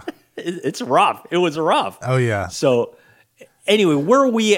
So you got something new. Okay. I'll tell you about my new thing. Why don't you introduce this new time? Because now we're in, 2022 now. Yeah. Let's talk about what's out there now. Okay. So what's out there now is there's several different gimbal makers. Probably totally different than back in the day when we got our Nebula 4000s, which is that the brand? That's now defunct, right? So they've. I don't think they're around anymore. I think Nebula is probably a biotech company by now. So. They totally changed their direction. Right, they changed their focus. They're either a car dealership or a biotech company. There's or some type of social media app. Right. Right. Tired of making your own thumb screws for our gimbal? Right. Talk about it on our social media.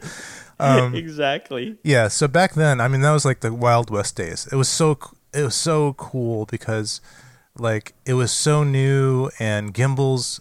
I'm just going to give you a little bit background before we talk about this new product. But I think I've been just obsessed with gimbals, like, since the concept came about, because I was always interested in getting super steady movement from some kind of handheld device, and I knew that gimbals did exist because I knew that there were some drones that had kind of low quality gimbals in them, like the really, really initial drones that had these. And I did some helicopter work a long time ago. I mean, drone helicopter work a long time ago, and there was always these forums and things that were talking about, hey, I made this super cool gimbal out of this thing and this part and jury rigged this, and there were just wires sticking out and it could fail and crash at any moment. But yes, but I just knew that, like, it was possible, like, even before they even came out. I knew that the technology was there.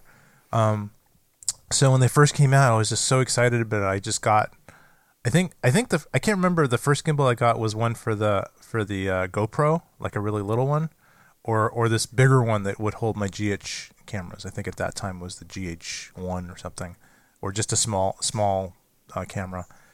But I got this one. I think it was from Came TV, and it looked like an Erector set.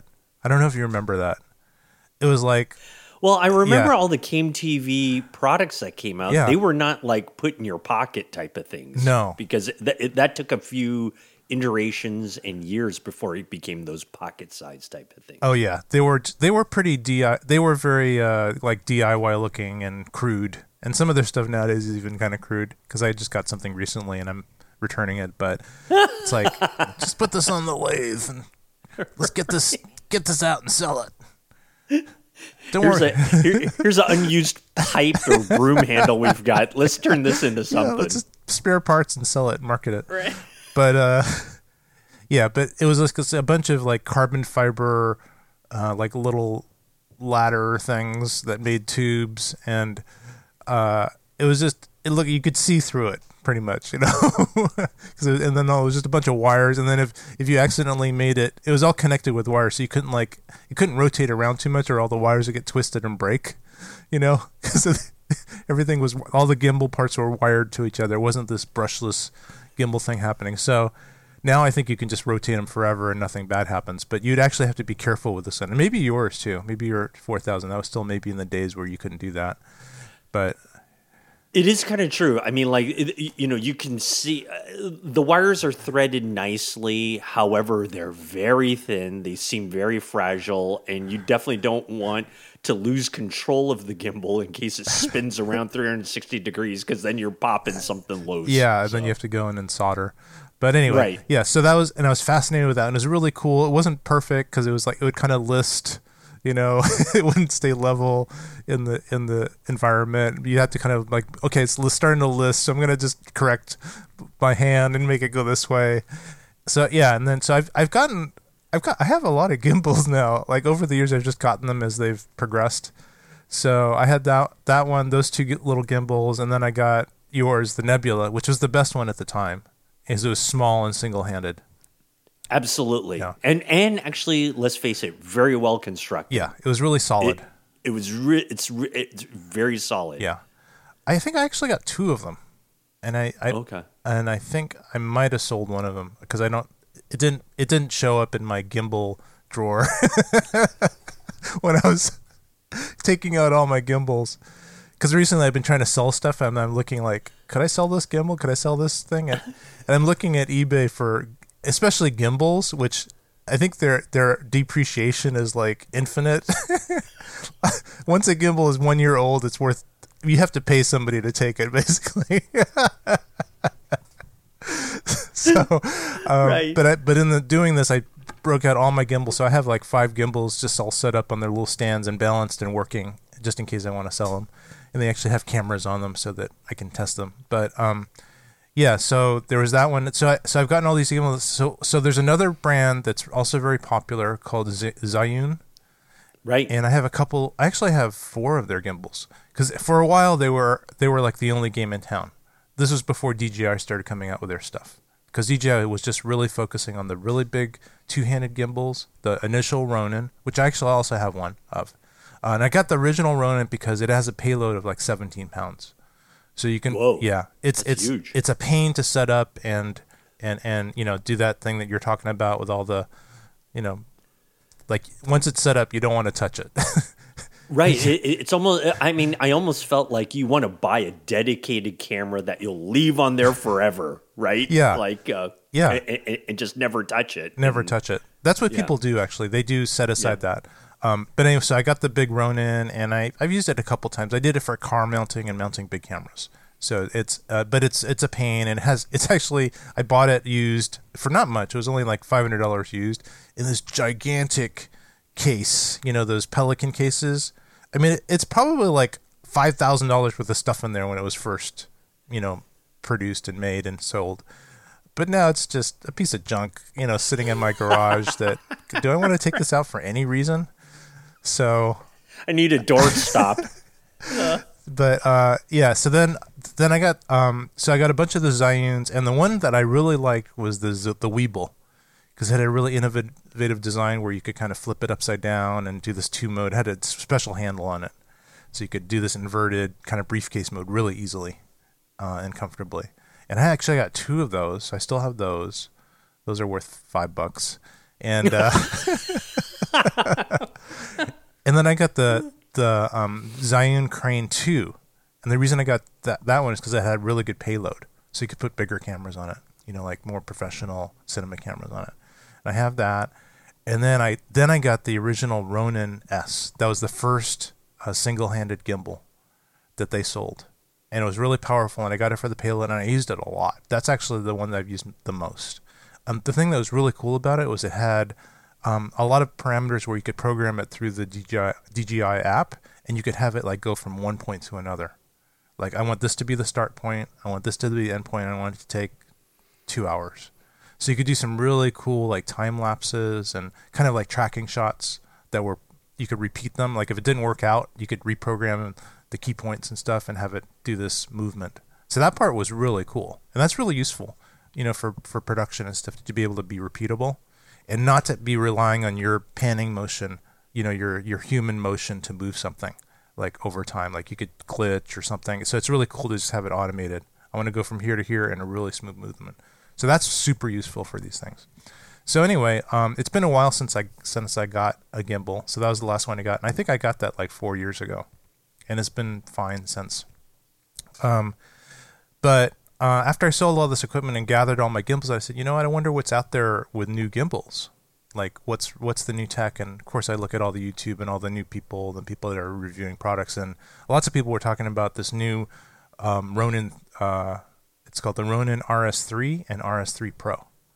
So the RS3 is a smaller but brand new gimbal that DJI sells. Pretty much looks the same as the RS3 Pro, but the RS3 Pro is a little bit bigger, has a bigger payload, and is a little bit larger for cameras that are just larger in dimensions. Because that's one of the limitations with with gimbals. They can only go so far, and then they start hitting the frame if the camera's too big, like if the lens is too long or they're just too big. So this frame is pretty large, which makes it a bit larger and less stealthy. But I just decided to get that because that's kind of my go-to is to have bigger cameras sometimes. Anyway, yeah. So I got the Ronin RS3 Pro, and the thing that's cool about the Pro version versus the regular version is that it has these potential add-ons. One of the big add-ons it has is LiDAR. So LiDAR has always been, or radar or autofocusing has always been a dream of mine. And I remember maybe 4 or 5 years ago, there was another company. I don't think it was DJI. I think it was some other company that may or may not be in business anymore. But they had this big rangefinder unit that you'd mount on anything. It didn't have to be a gimbal, but you'd mount it on your camera, and it would somehow interface with these manual focus motors and move the focus motors, because they have these teeth on the lenses, and they interact with the teeth and grip them, and would allow you to do autofocusing.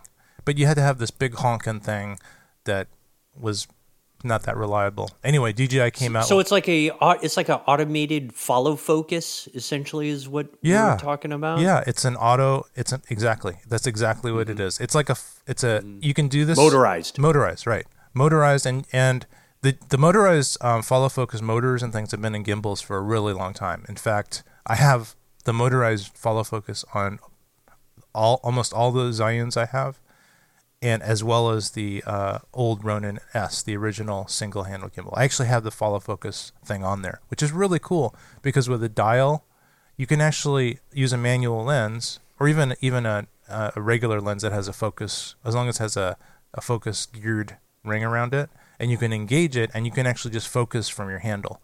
So it's sometimes easier than having a manual follow focus, which was up by the lens. So sometimes in the old days, you would have this dial that was near, this knob that was near your lens that engaged the teeth. Well, now you can have this little motor that engages the teeth, and the motor is wireless, and then there's a controller, and you can put that anywhere you want in some cases. Sometimes this is just a part of the gimbal and you can't change the location, but in other cases you can actually have it remotely. So yeah, so that always existed. That's existed for years. But now the new inclusion is controlling that motor with this LiDAR unit, which can actually allow you to have autofocus on a manual Which lens. is incredible. Yeah. That really is a game changer, isn't it?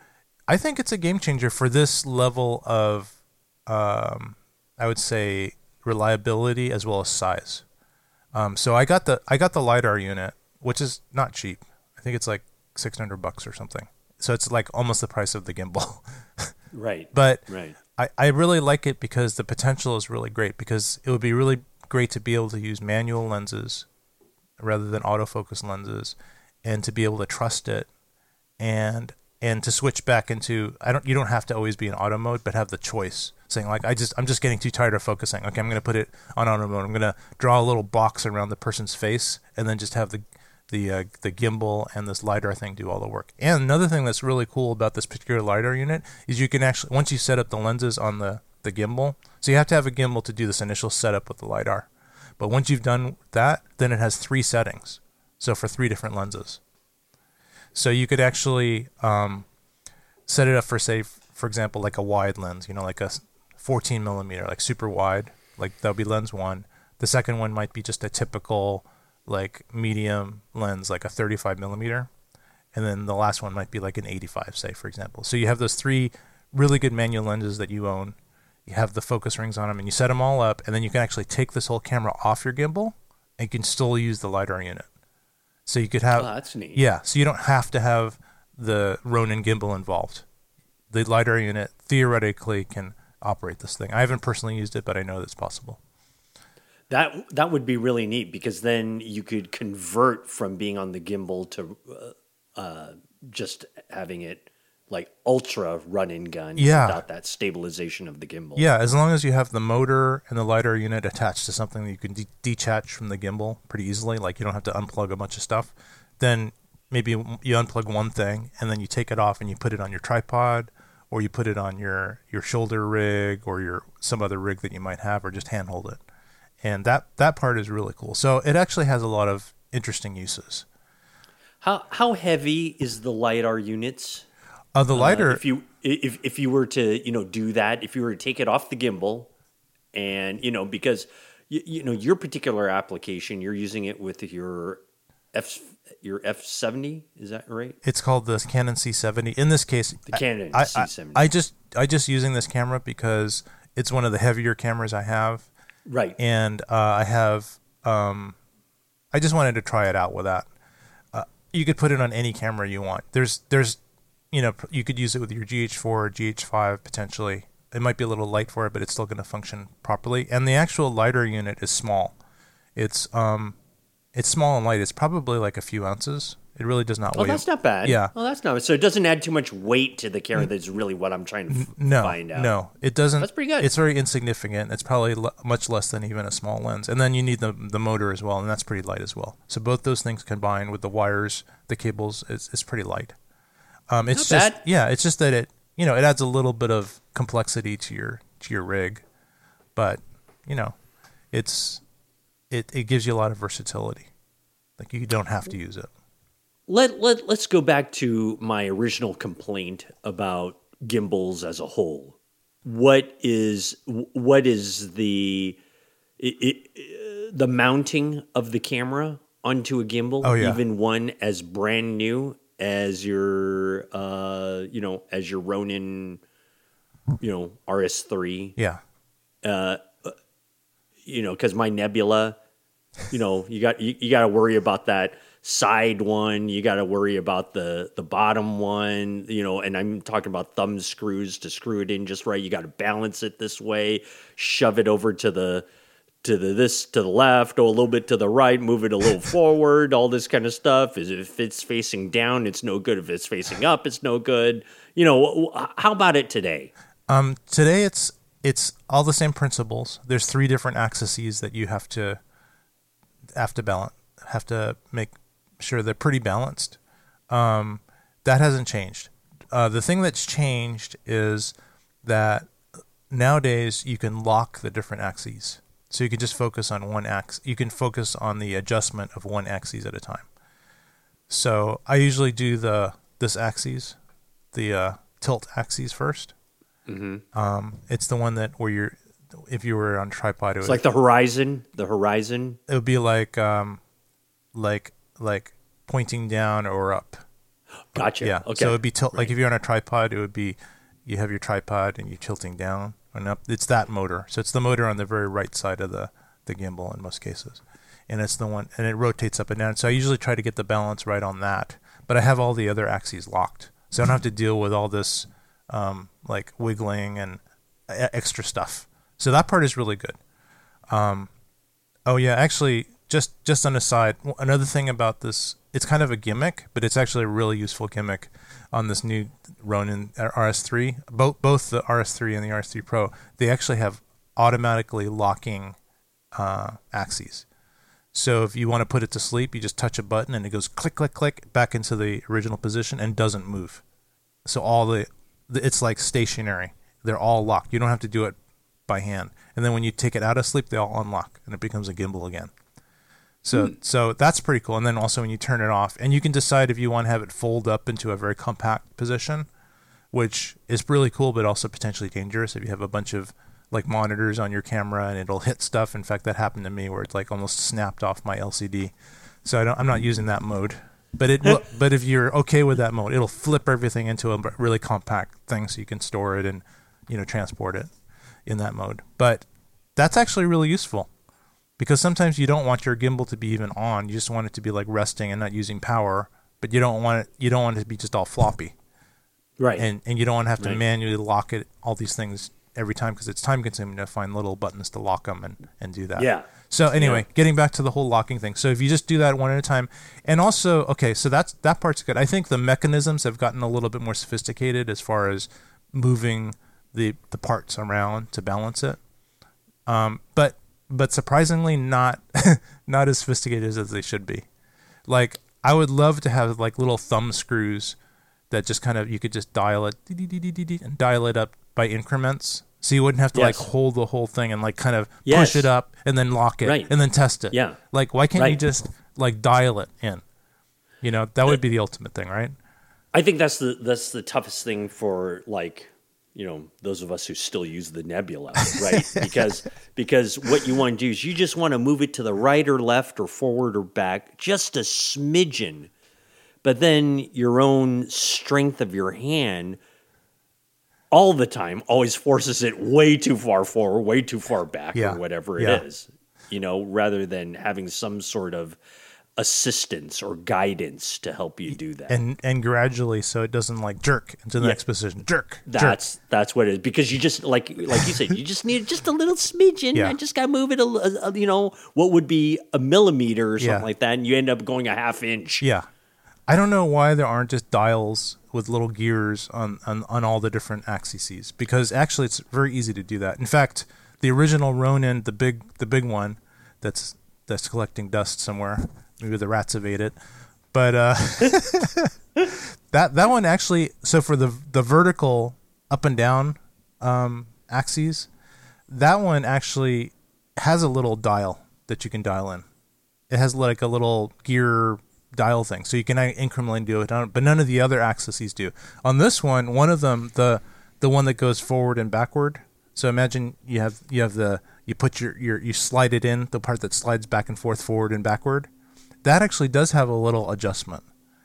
So it has a little dial that's connected kind of to the tripod plate, kind of like a Manfrotto plate. So to the left of the Manfrotto plate, you can just dial it, before you lock it, you can dial it back and forth. And I think they put that in because a lot of people will change a lens, and that changes the forward-backward balance.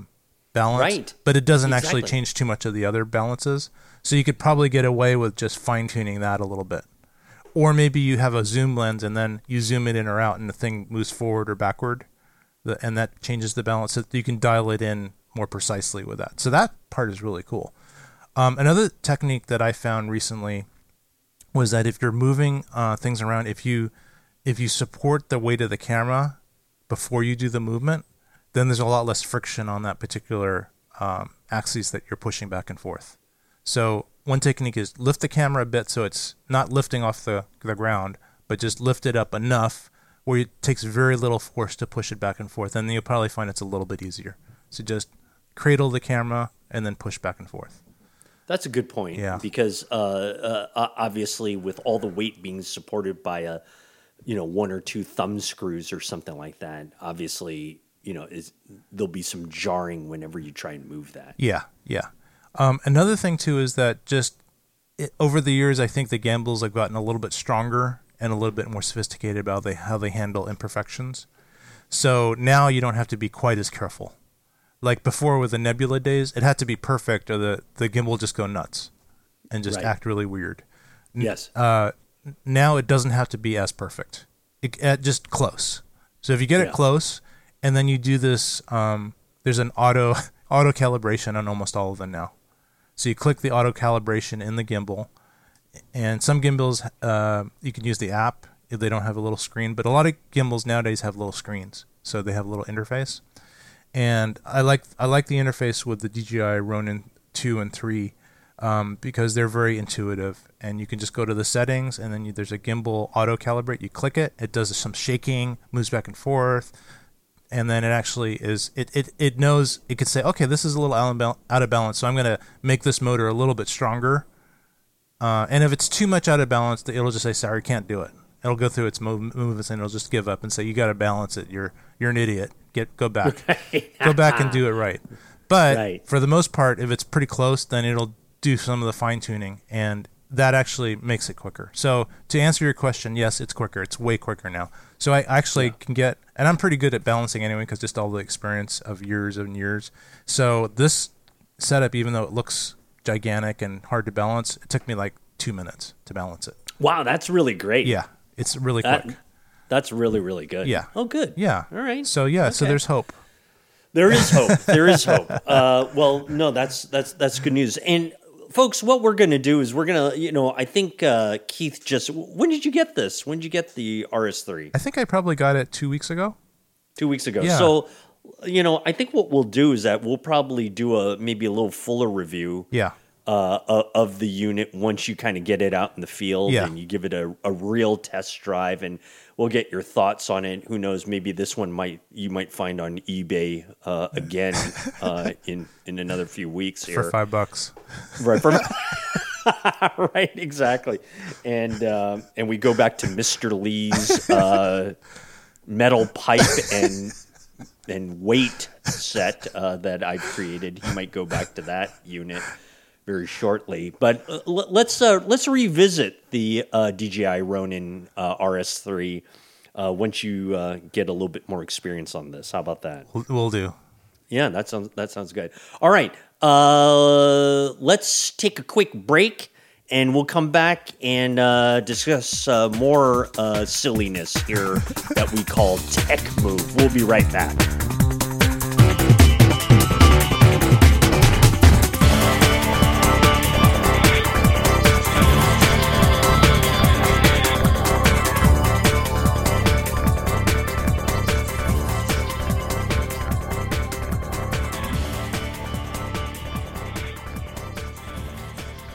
Welcome back to Tech Move. Rod Louie and Keith Moreau. And Keith knows that I'm going to be away for a couple of weeks because I am going on a trip here. And of course, with the trip comes a lot of sightseeing.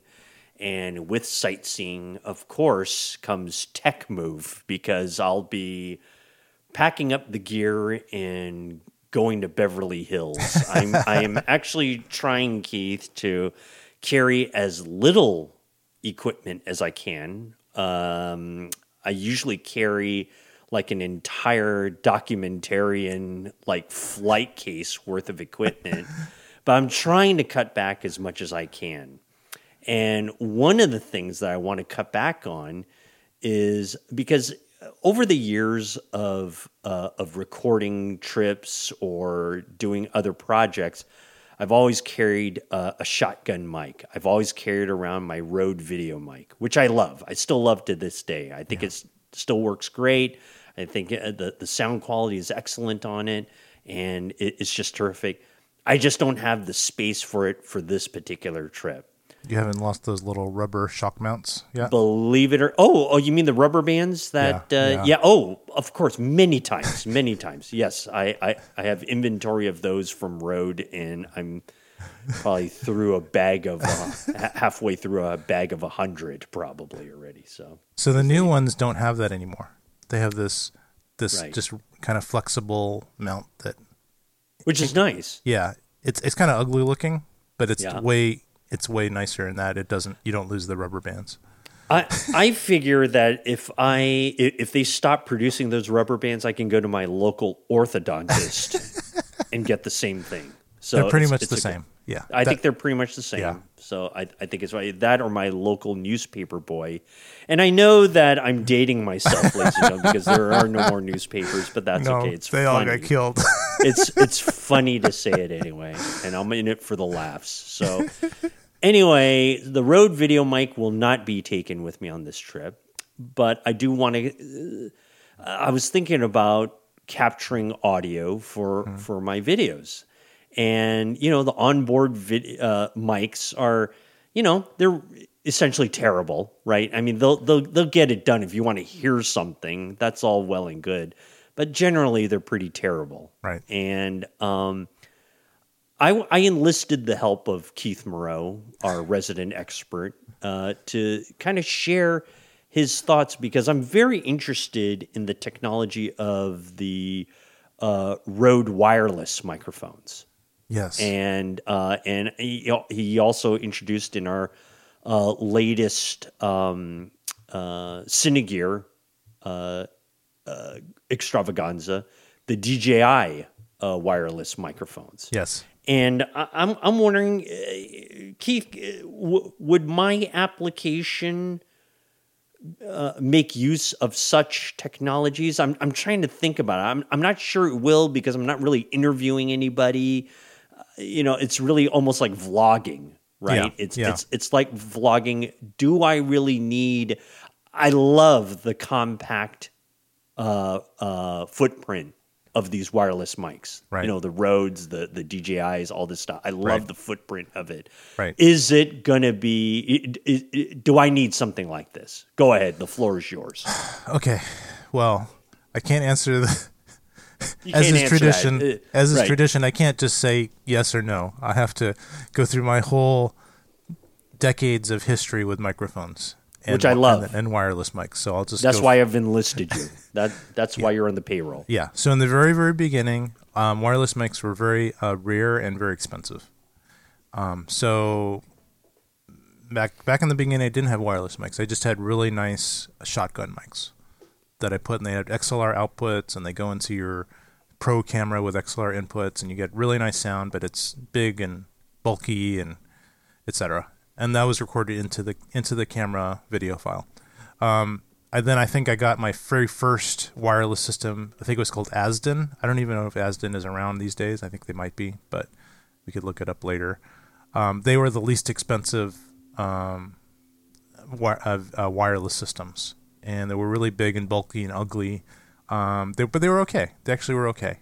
I recently just gave my 15-year-old set of Asdens away to somebody, my niece, who's an aspiring videographer.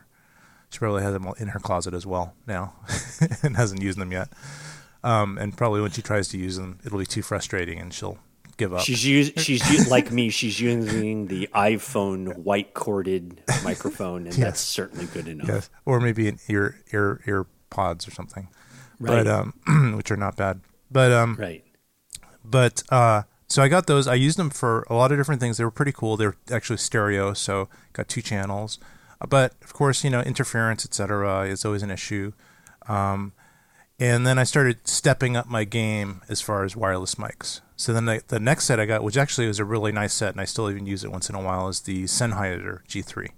Much more expensive, much more pro, all metal bodies, very durable, pretty reliable. Still has issues with interference, just like all wireless mics. And if you go too far away, or there's a lot of extraneous RF radio signals in the area, then you could get dropouts and things like that. But overall, had good success with them. So I have a whole set of those, including things you can plug into regular XLR mics. So you have a kind of a remote man on the street type of microphone, or put them on booms and things like that. So very useful, still good. Then I got this other set of Sennheisers, which is like the upgrade, but very different technology called the AVX, much more automatic, much easier to set up. And it's got rechargeable batteries. You just plug them in and then they connect and then they work. Those are pretty good, although I haven't used them that much, just for whatever reason. Although the times I did use them, they were pretty good. Still subject to interference, subject to weird gain issues, because it seems like it's an auto gain system that has very little control over it. So it's like more like a run and gun type. I just want to record it. I don't really care. Let it figure it out. So it had some little gain issues of it just deciding wrong on gain, just because it's so automatic. Then I got the original Wireless Go, which was awesome.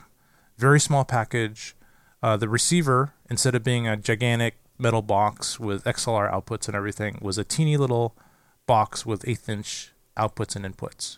The receiver mounted on your hot shoe on your camera. It was very unobtrusive, had a little UI interface on it, so you can kind of see what the levels were and do settings and things. Had one or two, in this case it was a single channel system, so you would need to have one transmitter per device. So if you wanted to have 2 channels, you'd have to get a whole set of two devices. So I think that's the case. I have to think about that. Anyway, really good system, very reliable, very easy to set up. You just put them next to each other, turn them both on, they do a little handshaking, and then they're done. Works really well. Use those a lot. Very portable. You can just clip them on the person, so there's a built-in lav type mic in them that's not bad quality. It has little windscreens you can put onto it. Has pretty good battery life. They're rechargeable, so they don't have batteries you replace. You just charge it up. Lasts for all day usually. You can quickly charge it by USB. Very good system. Loved it.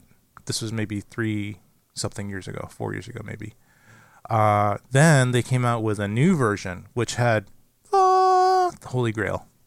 The Holy Grail is having onboard recording as well as transmission. Because then if your transmission gets screwed up for whatever reason, usually interference, then there's still a good, pristine copy that's on the device itself. Love those things. That was the Wireless Go 2. Love that thing.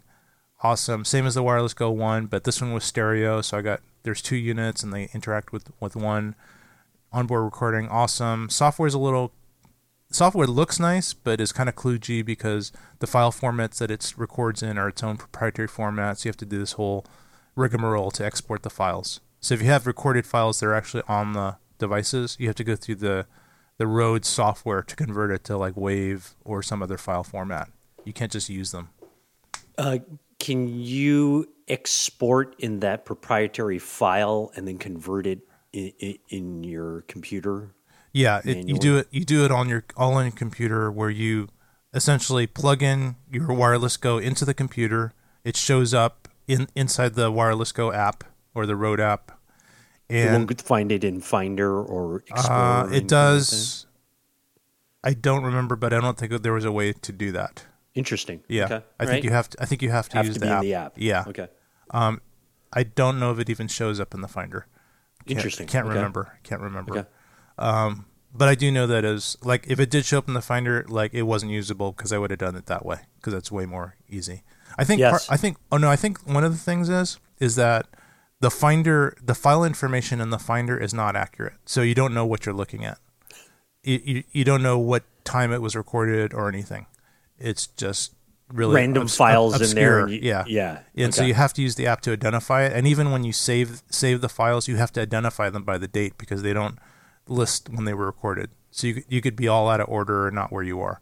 The app needs a lot of work. Maybe it's gotten better because I haven't used it that recently. Okay, but still, best game in town. Awesome. Okay, then the onboard recording. I'm not really sure why the onboard recording wasn't available before this, because, and I looked it up in the past because why, I was looking for recorders that had onboard recording, transmitters that had onboard recording, and it seemed like there was a patent out by Lectrosonics. Okay, so there's this company called Lectrosonics, which super high end. All if you're making a blockbuster movie, you will use Lectrosonics mics because they're like $2,000 or something per mic, but they're really good quality. And I think they had a patent on the internal recording part of it.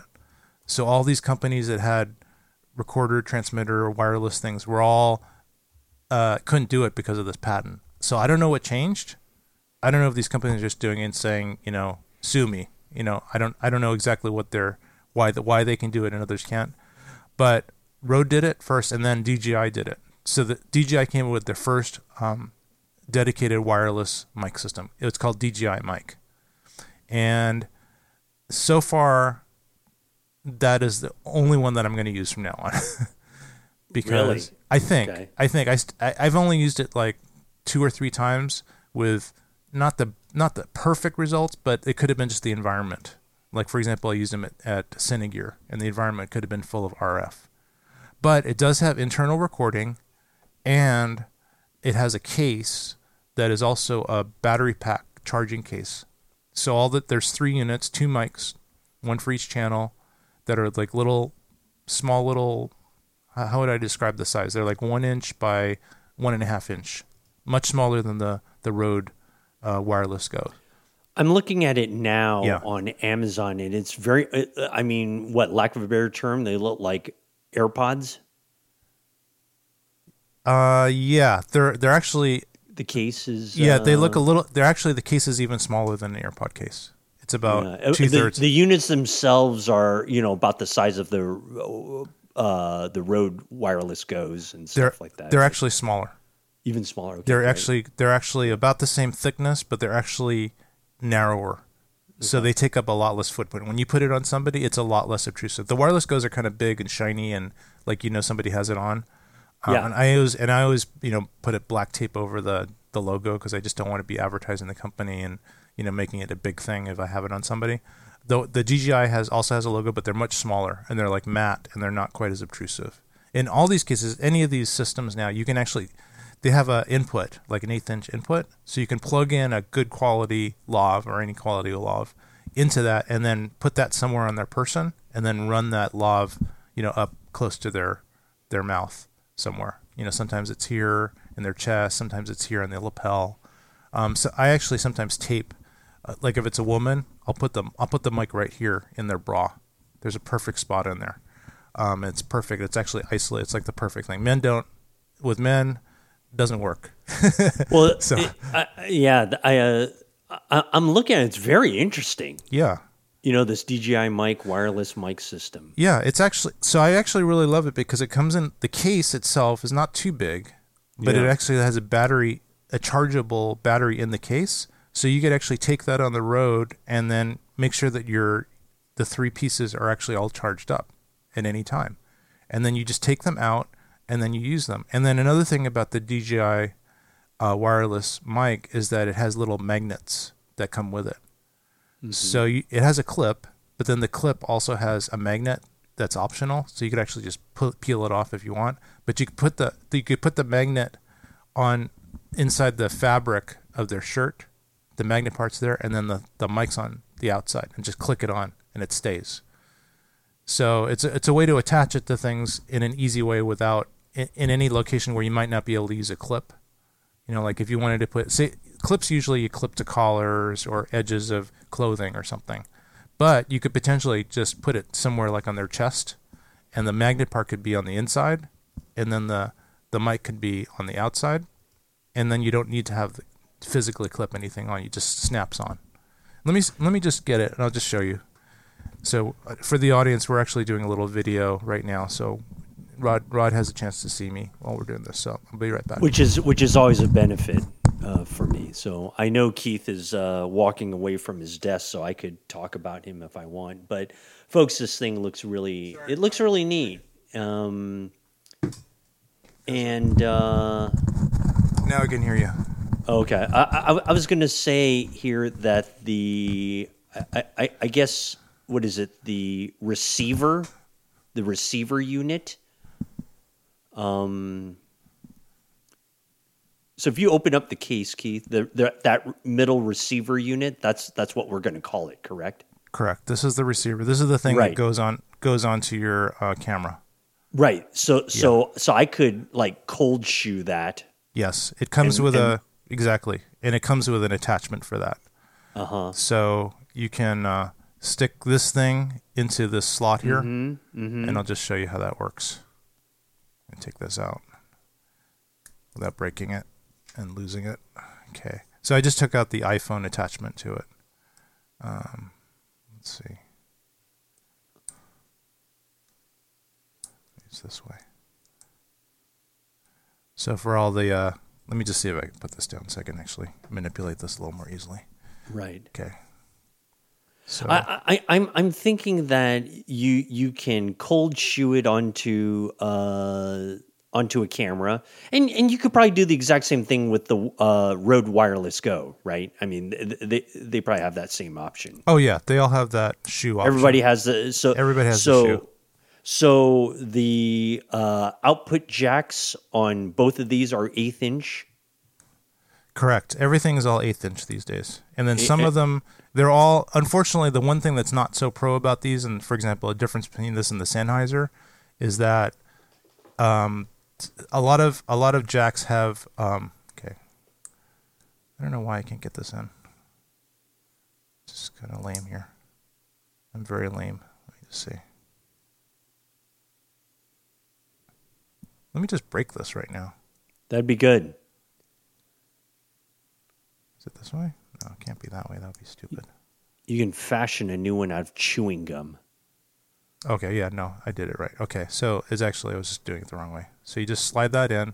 Okay, so now this becomes... okay. Yeah, now this becomes kind of a springy thing that fits a cold shoe.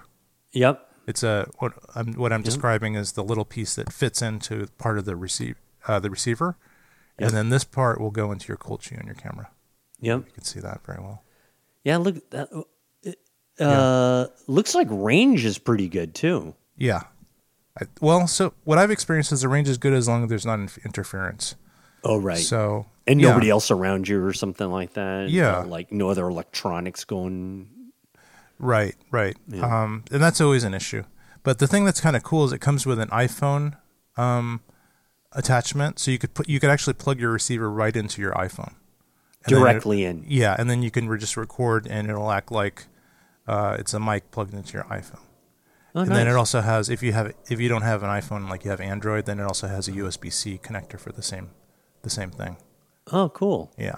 So and then so we could plug that directly into our Mac Studios and use these as our new microphones, our new studio mics. That's actually one of the things. I haven't tried that, but that's one of the neat things that people can do is you can actually plug the receiver into your Mac Studio with this USB port. Yep. And then you can just use these on your person to record really good audio. Or, I don't think it's going to be as good as our audio. Try it. Yeah. Yeah, no, I might still try it just because I want to lay down in bed the next time I record. Oh, yeah. That'll be good for the video podcast. So let me describe to you. I'm just going to show you the magnet thing. So these are pretty strong. Yeah. These are pretty strong. It's having a hard time getting them off, but you can see, and then I'll just snap it together.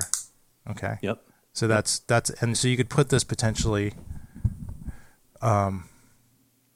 like somewhere on your fabric. It's actually pretty hard to get off, but.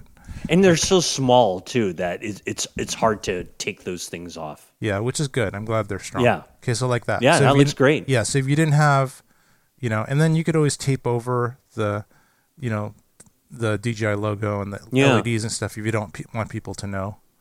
Yeah. So in fact, when I was recording the deity microphone guy. Right. In the last episode, I actually had this on here, and he made some comments about it because they're competitors because they have something just like this. Right. And I said, I could just blur it out if you want. He said, no, that's okay. We encourage it. Right. Fact is that this, I like their units. I like all their stuff, but this is the best thing out there still because it's small. Yeah. It's small and it's rechargeable, and it has this case which nobody else has. This is such a brilliant idea. No, I love it. Yeah. So I love it, and the ability to, and is it the receiver that actually has the built-in recording? No, actually, the recording's on these things. How interesting. Yeah, it kind of has to. Well, it doesn't have to, but the purpose is to have the local recording in case the That's transmission true. goes Yeah. bad. So the Yeah. point would be to have it on here. And you see this red thing? It Yep. means that it's actually recording on here. So, question: in order to, let's say, offload that audio off that, does it have to be in the charger, of which is then plugged into your computer in order for, or are you plugging directly into that unit and opening up the app to get the file? Now this is actually another thing that DJI did right. When you plug this in, the files are actually normal readable files.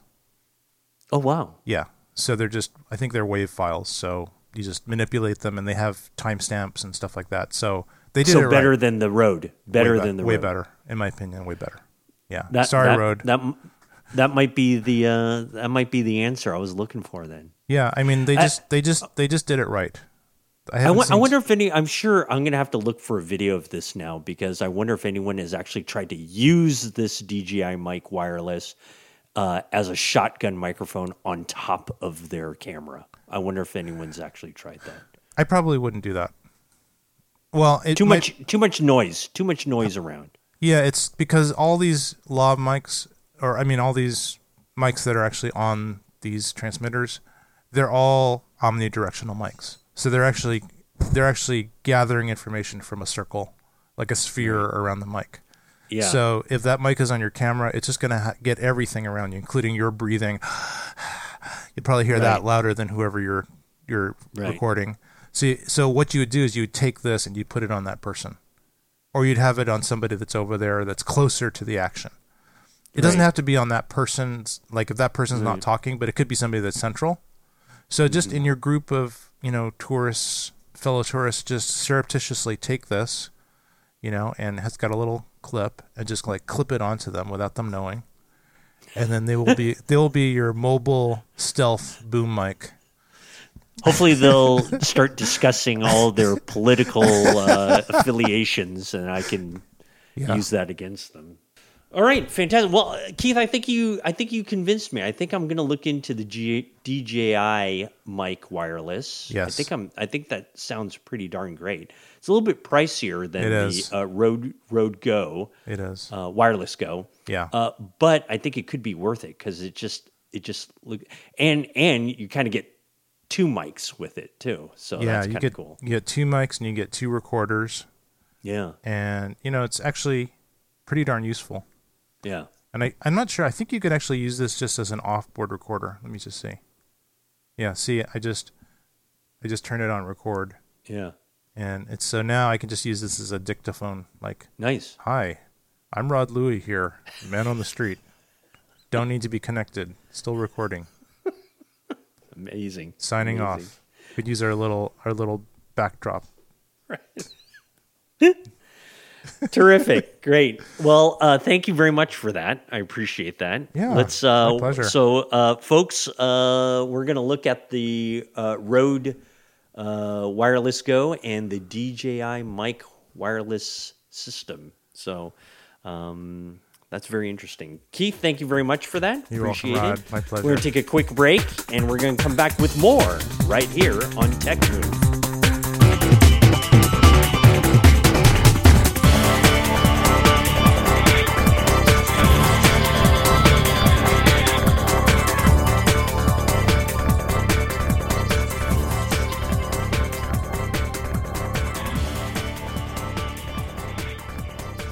Okay, welcome back, everyone, to Tech Move. Rod Louie and Keith Moreau as we kind of wrap up this episode, and we're going to finish out our segment here with a little bit of catch-up. And ladies and gentlemen, we want to talk about something that Keith, he's added to his arsenal, let's say. And it's some. Is there a name? I mean, I know what we named it in our show notes, Keith. Yeah. But is this an actual technical name that people purchase this stuff for? Is it the iron lung? What do we actually call this item? And it's neat. We'll describe it to you. But what is the actual name of this unit? So it's actually well, it's more than one unit. It's more than one thing, but they call it the Tilta. Tilta is the maker of it, so they call it the Tilta Ronin RS2 and RS3 ecosystem. So the ecosystem kind of makes it sound like exactly like what you had just mentioned. You're kind of Frankensteining like a bunch of their parts or something like that to make something that works for you. Is that how we're to assume it is? It could be considered that, or it could be kind of following their guidelines for these different kits that they sell that are somewhat interchangeable. But the main thing that they have in common is that they fit the Ronin 2 and Ronin 3. Ronin RS2 and RS3, because the RS stands for the single grip Ronins, which is pretty much all the ones they come out with now. It actually has this kind of port on the bottom of the main unit that the battery handle fits into. So there's a handle, and that's actually the battery for the Ronins, and then the handle has this kind of power port that sticks up. Basically, the handle is the battery, and it pretty much just supplies power. It doesn't really do much else. So it's pretty much the battery, and it's got this certain type of connector on it, and that plugs into this kind of receptacle that's inside the bottom of the main brains of the Ronin RS2 and RS3 gimbals. So basically, all the stuff I'm talking about is made to fit inside that little port that's in the main brains of the RS2 and RS3 gimbals. So so that's it. So I actually just went wild and just got a bunch of stuff related to this, because I recently got the RS3 Pro, and that was the kind of the beginning of it. So that's the newest DJI Ronin RS gimbal, and it's really nice, and it's excellent, and has new features, and has this auto locking. I think we talked about it before. So if you add that to all these different support kind of gimbally supporting systems that are made by Tilta, then you get additional functionality. And so are these like essentially different kits that you can buy, almost like Legos, and you can just build up on them and make some pretty neat different rigs with them? You can kind of mix and match a little bit. You can, some of the parts will work on either thing, and some parts are kind of just on their own. They only work for one. Let me just give you some examples. So there's this two-handled support system for the Tilta makes, and it allows you to get the split screen here. Give me just a second here, okay, if you don't mind. Sure. We'll edit this because I want to be able to. Oh, I do have that. Okay, so that's okay. So it allows you to mount the brain part, kind of the main part of the Ronin gimbal on top of this bar, and then on either side of the bar are these handles, and then one of the handles is actually your battery grip, so you're reusing that, and the other is just a dummy handle doesn't have any battery or anything, but it's just a handle. So you can it reroutes the power through this bar into the battery grip, so you get to have a two-handed gimbal. So that's one of the systems. It's pretty simple and it's not that expensive. But you buy this stuff, your Ronin plugs into it. You unplug your battery grip and you put it onto one of the handles on it, and then on the other side, and then you can just hold it like a two-handed gimbal, or you could have it coming. You can either have the gimbal sticking up. Perhaps I'll just show you. And I'll edit this out maybe because it doesn't actually make sense for people. But let me just see if I can show you. Tilta. So I'm just going to go to the Tilta site. The segment's going to require a lot of editing.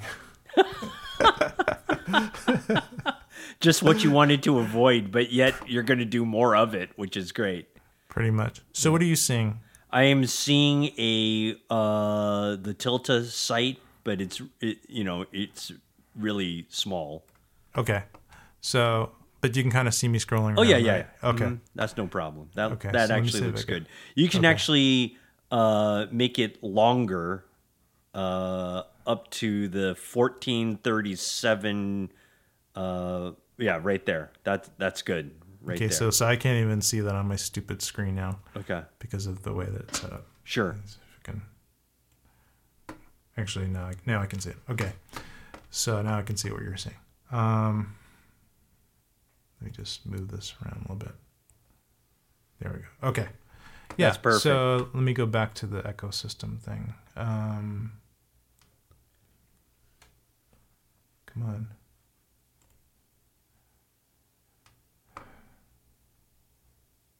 Okay, I'm going to just accept this. Now be getting junk mail. Let's see. Okay. Well, it doesn't allow me to scroll around, so I have to... Because I can't see the whole thing. Okay, here we go. Here we go. Okay. Now I'm going to go into this section here. Okay, so... Yeah, so I'll give you an example.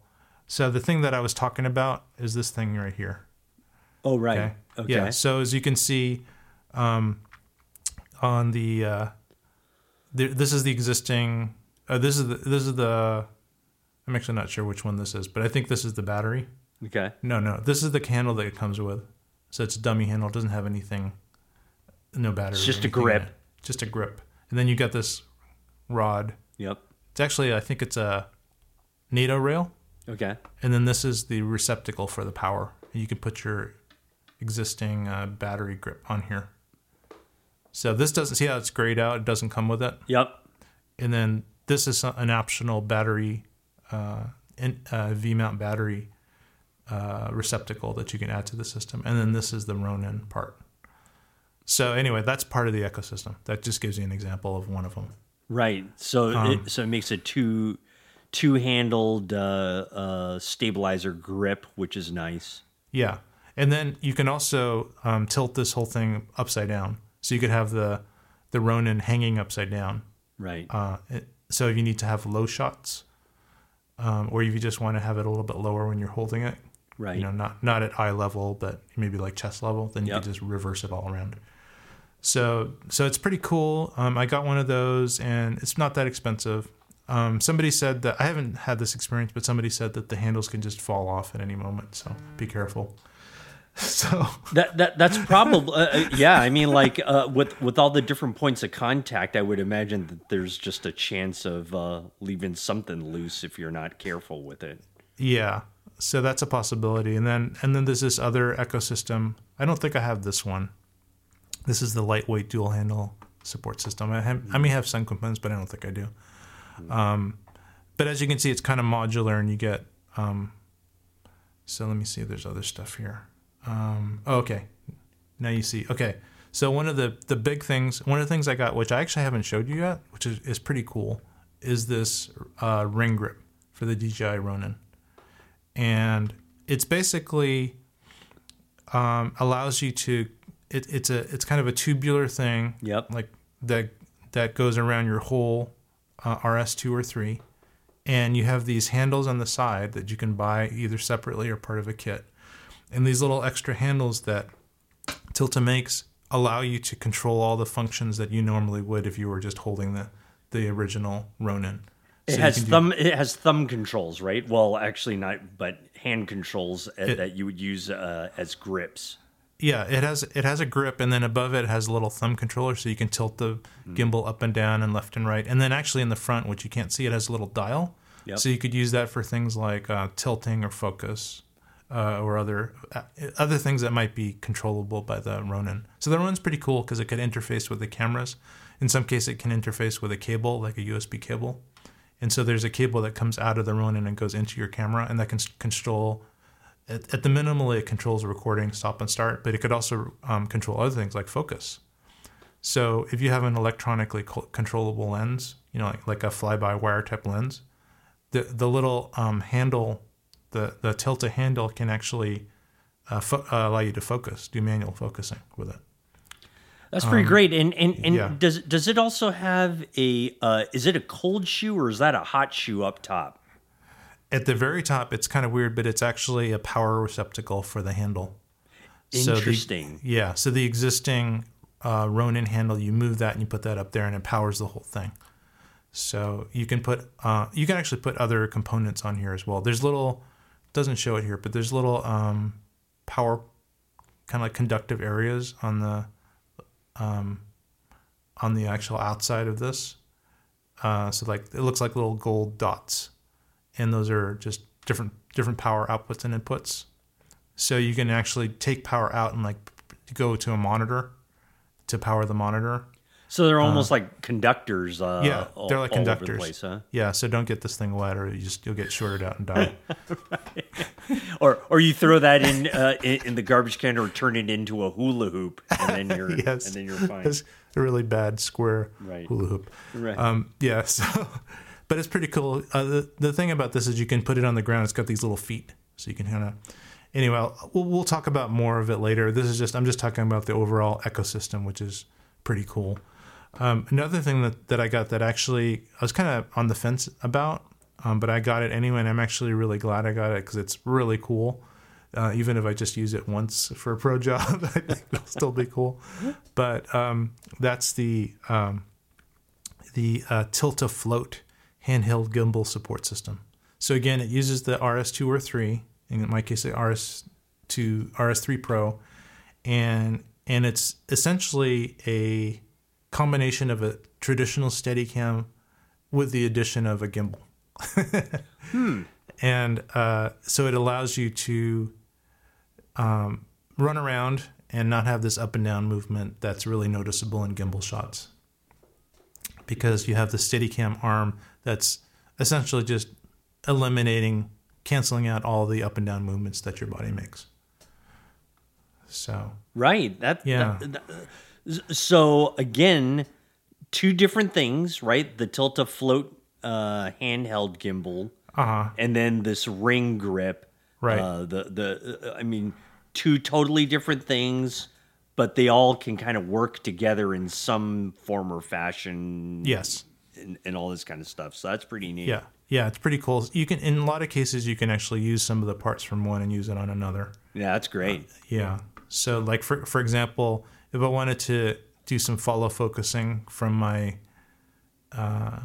use like if I had a manual lens and it was mounted on the gimbal that was on the Tilt-A-Float system, I could potentially rip out one of the other parts that I normally use, like on the ring, and use it on the float. Have you tried that yet to mix and match with? I have, and it works really well. That's fantastic. That's great. Yeah. I love equipment like that. Yeah, I love I'm it. actually. Go ahead.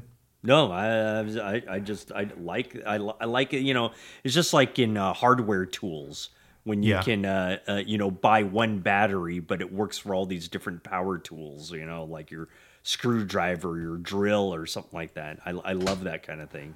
Yeah, it's pretty cool, and I never really bought Tilta stuff before, just because I thought some of the stuff that they made was kind of, I don't know, like really cool, but not overly practical. Like the one thing that I remember from the past was, like past shows, was the Armor Man, I think it's called. Let me see if I can show you here. Sounds like a superhero I used to draw. Well, wait till you see the actual, it does look like it does look like Iron Man. Let me see. Okay, so I seem to have lost my navigation. Okay, here we go. Let me see. Here we go. So you can see here what it looks like. Oh, it's a transformer. Nice. Yeah, it's a transformer, and here's somebody wearing it. So right. That's what it looks like, and then here's somebody with it on. Oh my. So that looks like that should have been used for more medical science than filmmaking. So it's basically like the $6 million man. But yeah, updated. yeah, it really does look like it. It looks like the guy was in a horrible biking accident, is in traction, but he does, and then he has somebody to help him. Yeah, why that's that guy cool. behind it is behind No, him. I like it. That's really good. So, but actually, it's actually really cool because it essentially just takes the weight off your arms. Oh, absolutely. It's essentially, if you can't, for the listeners, it's just something you strap on, kind of like a Steadicam vest, and then coming out from the side are these two arms that pretty much parallel your own arms, but they're spring arms, so they just carry all the weight of whatever you happen to be carrying. Yeah. So it's like a, I don't know, force. It's kind of, it is like RoboCop. It's like, Yeah. These, and I think there's probably even stuff like this in the military now, where there's these powered suits that give soldiers like super strength. So it's kind of like that. Right. Anyway, this is what I saw at like NAB a couple of times, and I just went, that is so ridiculous. This is what Tilted does. Can you imagine anybody ever wearing this in any situation? And it's not super expensive. It's like $3,000. Right. But it was like, come on. Like, if you showed up at any gig wearing this, unless it was like a professional filming gig, people would be afraid of you and just run. Right. Yeah. So, I avoid stuff like that. I try to be kind of less obtrusive. But so that was the thing that I kind of was in my mind about Tilted stuff. But actually, their stuff is really, really good. Engineering's amazing, and the prices are not that bad for what they give you. Well, and according to the website, they only have one left in stock, so it must be doing well. So that's a good thing. Yeah. Yeah. So anyway, so that's excellent. Yeah. Well, let's discuss something that was very controversial in our pre-show meeting, and I wanted to talk about what you got rid of. You have actually, you obtain and you discard plenty of equipment. You get rid of more equipment than I've ever known of. And this one goes back into the junk pile. And this is very controversial, though. Why don't you enlighten our listeners about what that is? Oh, okay. So I was really excited about these amazing cinema cameras like 5 or 6 years ago. Right. They're the Canon C200s. Right. Groundbreaking cameras. I think we had done several episodes on the C200s. So. Yeah. And they started out, they were like $6K around there a piece, and depending on, you can get different additions to them, and maybe it would be more expensive, and then all the peripherals and things were pricey. But so I got that. I got 2 of them actually, pretty close together, just because I wanted to have 2 matching cameras, like an A and B camera, and have 2 people working at the same time and filming something, or maybe in one stationary camera and another. Anyway, and I had them for years. They worked really well. Workhorses. Had some limitations. Had some kind of built-in technology limitations from Canon. I think they could have made them a little bit better, but they just chose not to for economics and marketing and market share and stuff. They don't want the problem with all these camera makers that they deactivate features they could easily put in. Because they got to do it for the next iteration of it. That's why. Right. And they also don't want to upset all the people that bought the more expensive cameras. Right. It's partially that. But, camera makers, I think these days are actually getting more and more liberal about cutting off their high end. And so you're starting to get a lot more cameras that are really fully featured, have great specs, maybe aren't quite as solid and pro, but their image quality is amazing. And so you're starting to get that in the last 1 or 2 years, especially from Canon. Yep. So I got the one of those cameras is the C70. So, and I think I described it in earlier episodes, but it's basically looks like a gigantic DSLR. And it's kind of like the size of like a 1DX, maybe a little bit thicker and a little bit heavier, but it's about that size. It's pretty big. But it's still handholdable and it's not gigantic. So I got that, and the reason I got it, this was like a couple of years ago I got it, is that it checks pretty much all the boxes. And the one thing that it does check that the C200s didn't was the 8-bit compressed recording. The 10-bit compressed recording. So for the C200s, in order to record H.264, the compressed version, and not use the raw format, which uses a lot of space, you have to record in 8-bit. And that was always a huge limitation. So you either had this 8-bit recording, which is still really, really good looking, but it's still 8-bit. And then you have the raw recording, which is like 12-bit. So it's one kind of low-end recording or the super high-end recording and nothing in between. And there are other higher-end cameras did the 10-bit recording with a compressed format. So that was always kind of a pain. Anyway, the C70 has that 10-bit recording in it. And it also has what's called a dual gain output sensor. So that means it essentially does kind of an HDR recording. It records one at the same time. It records it optimizes for the shadows. So essentially it puts more gain on that particular pixel. And then it also records for the highlights. So it puts less gain on that pixel. And then it takes those two signals, and then later in the electronics, it actually combines them so that you have all the highlights captured and all the shadows captured with very little noise. And the latitude on that camera is amazing.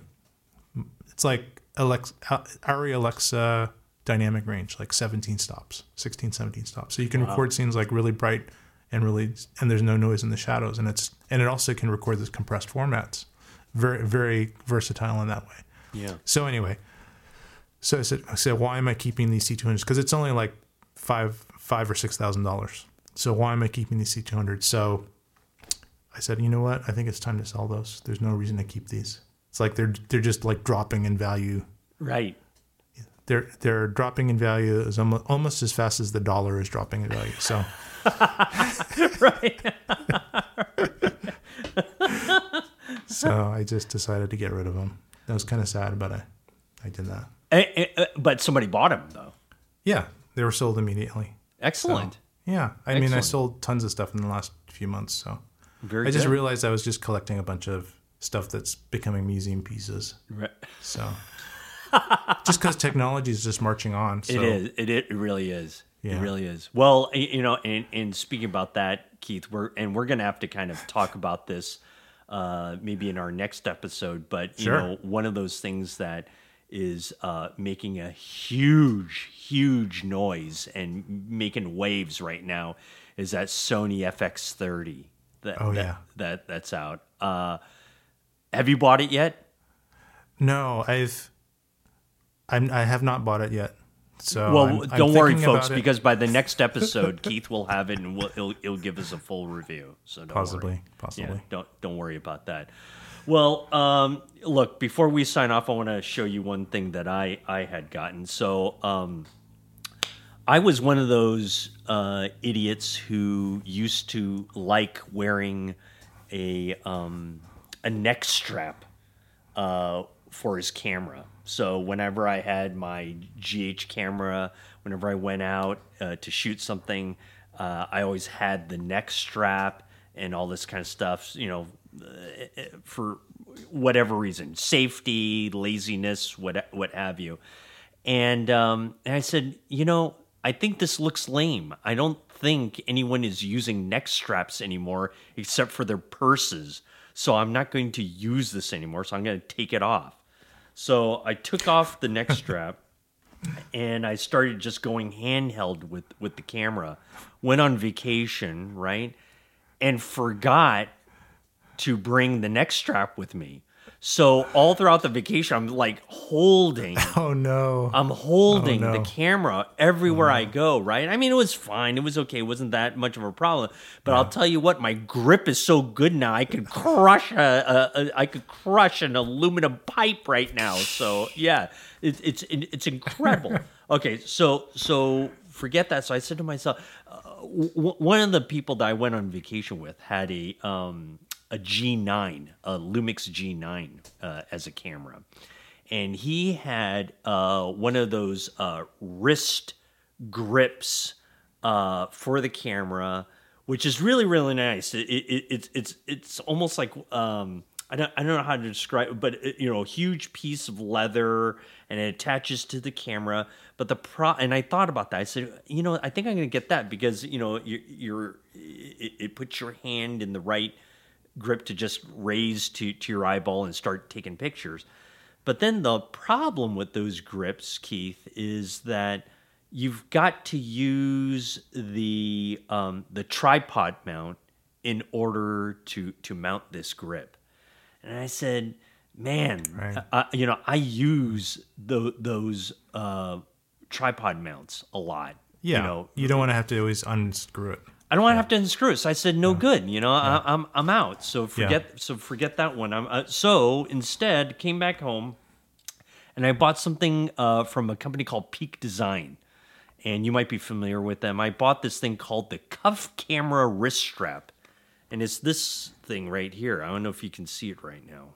Yeah, it looks pretty simple. It's very, very simple. It's super simple. Just a wrist strap, and Yeah. I can put it in there like this, and it holds fine, and it tightens up when you let something go. Uh-huh. So that's kind of neat. And then the neat thing about it is that it has this breakaway thing here, where if I don't want it, I can dislodge this thing here, and you can't see that. Wait, where right, there you go. So I can dislodge it, and then I can just put it right back in.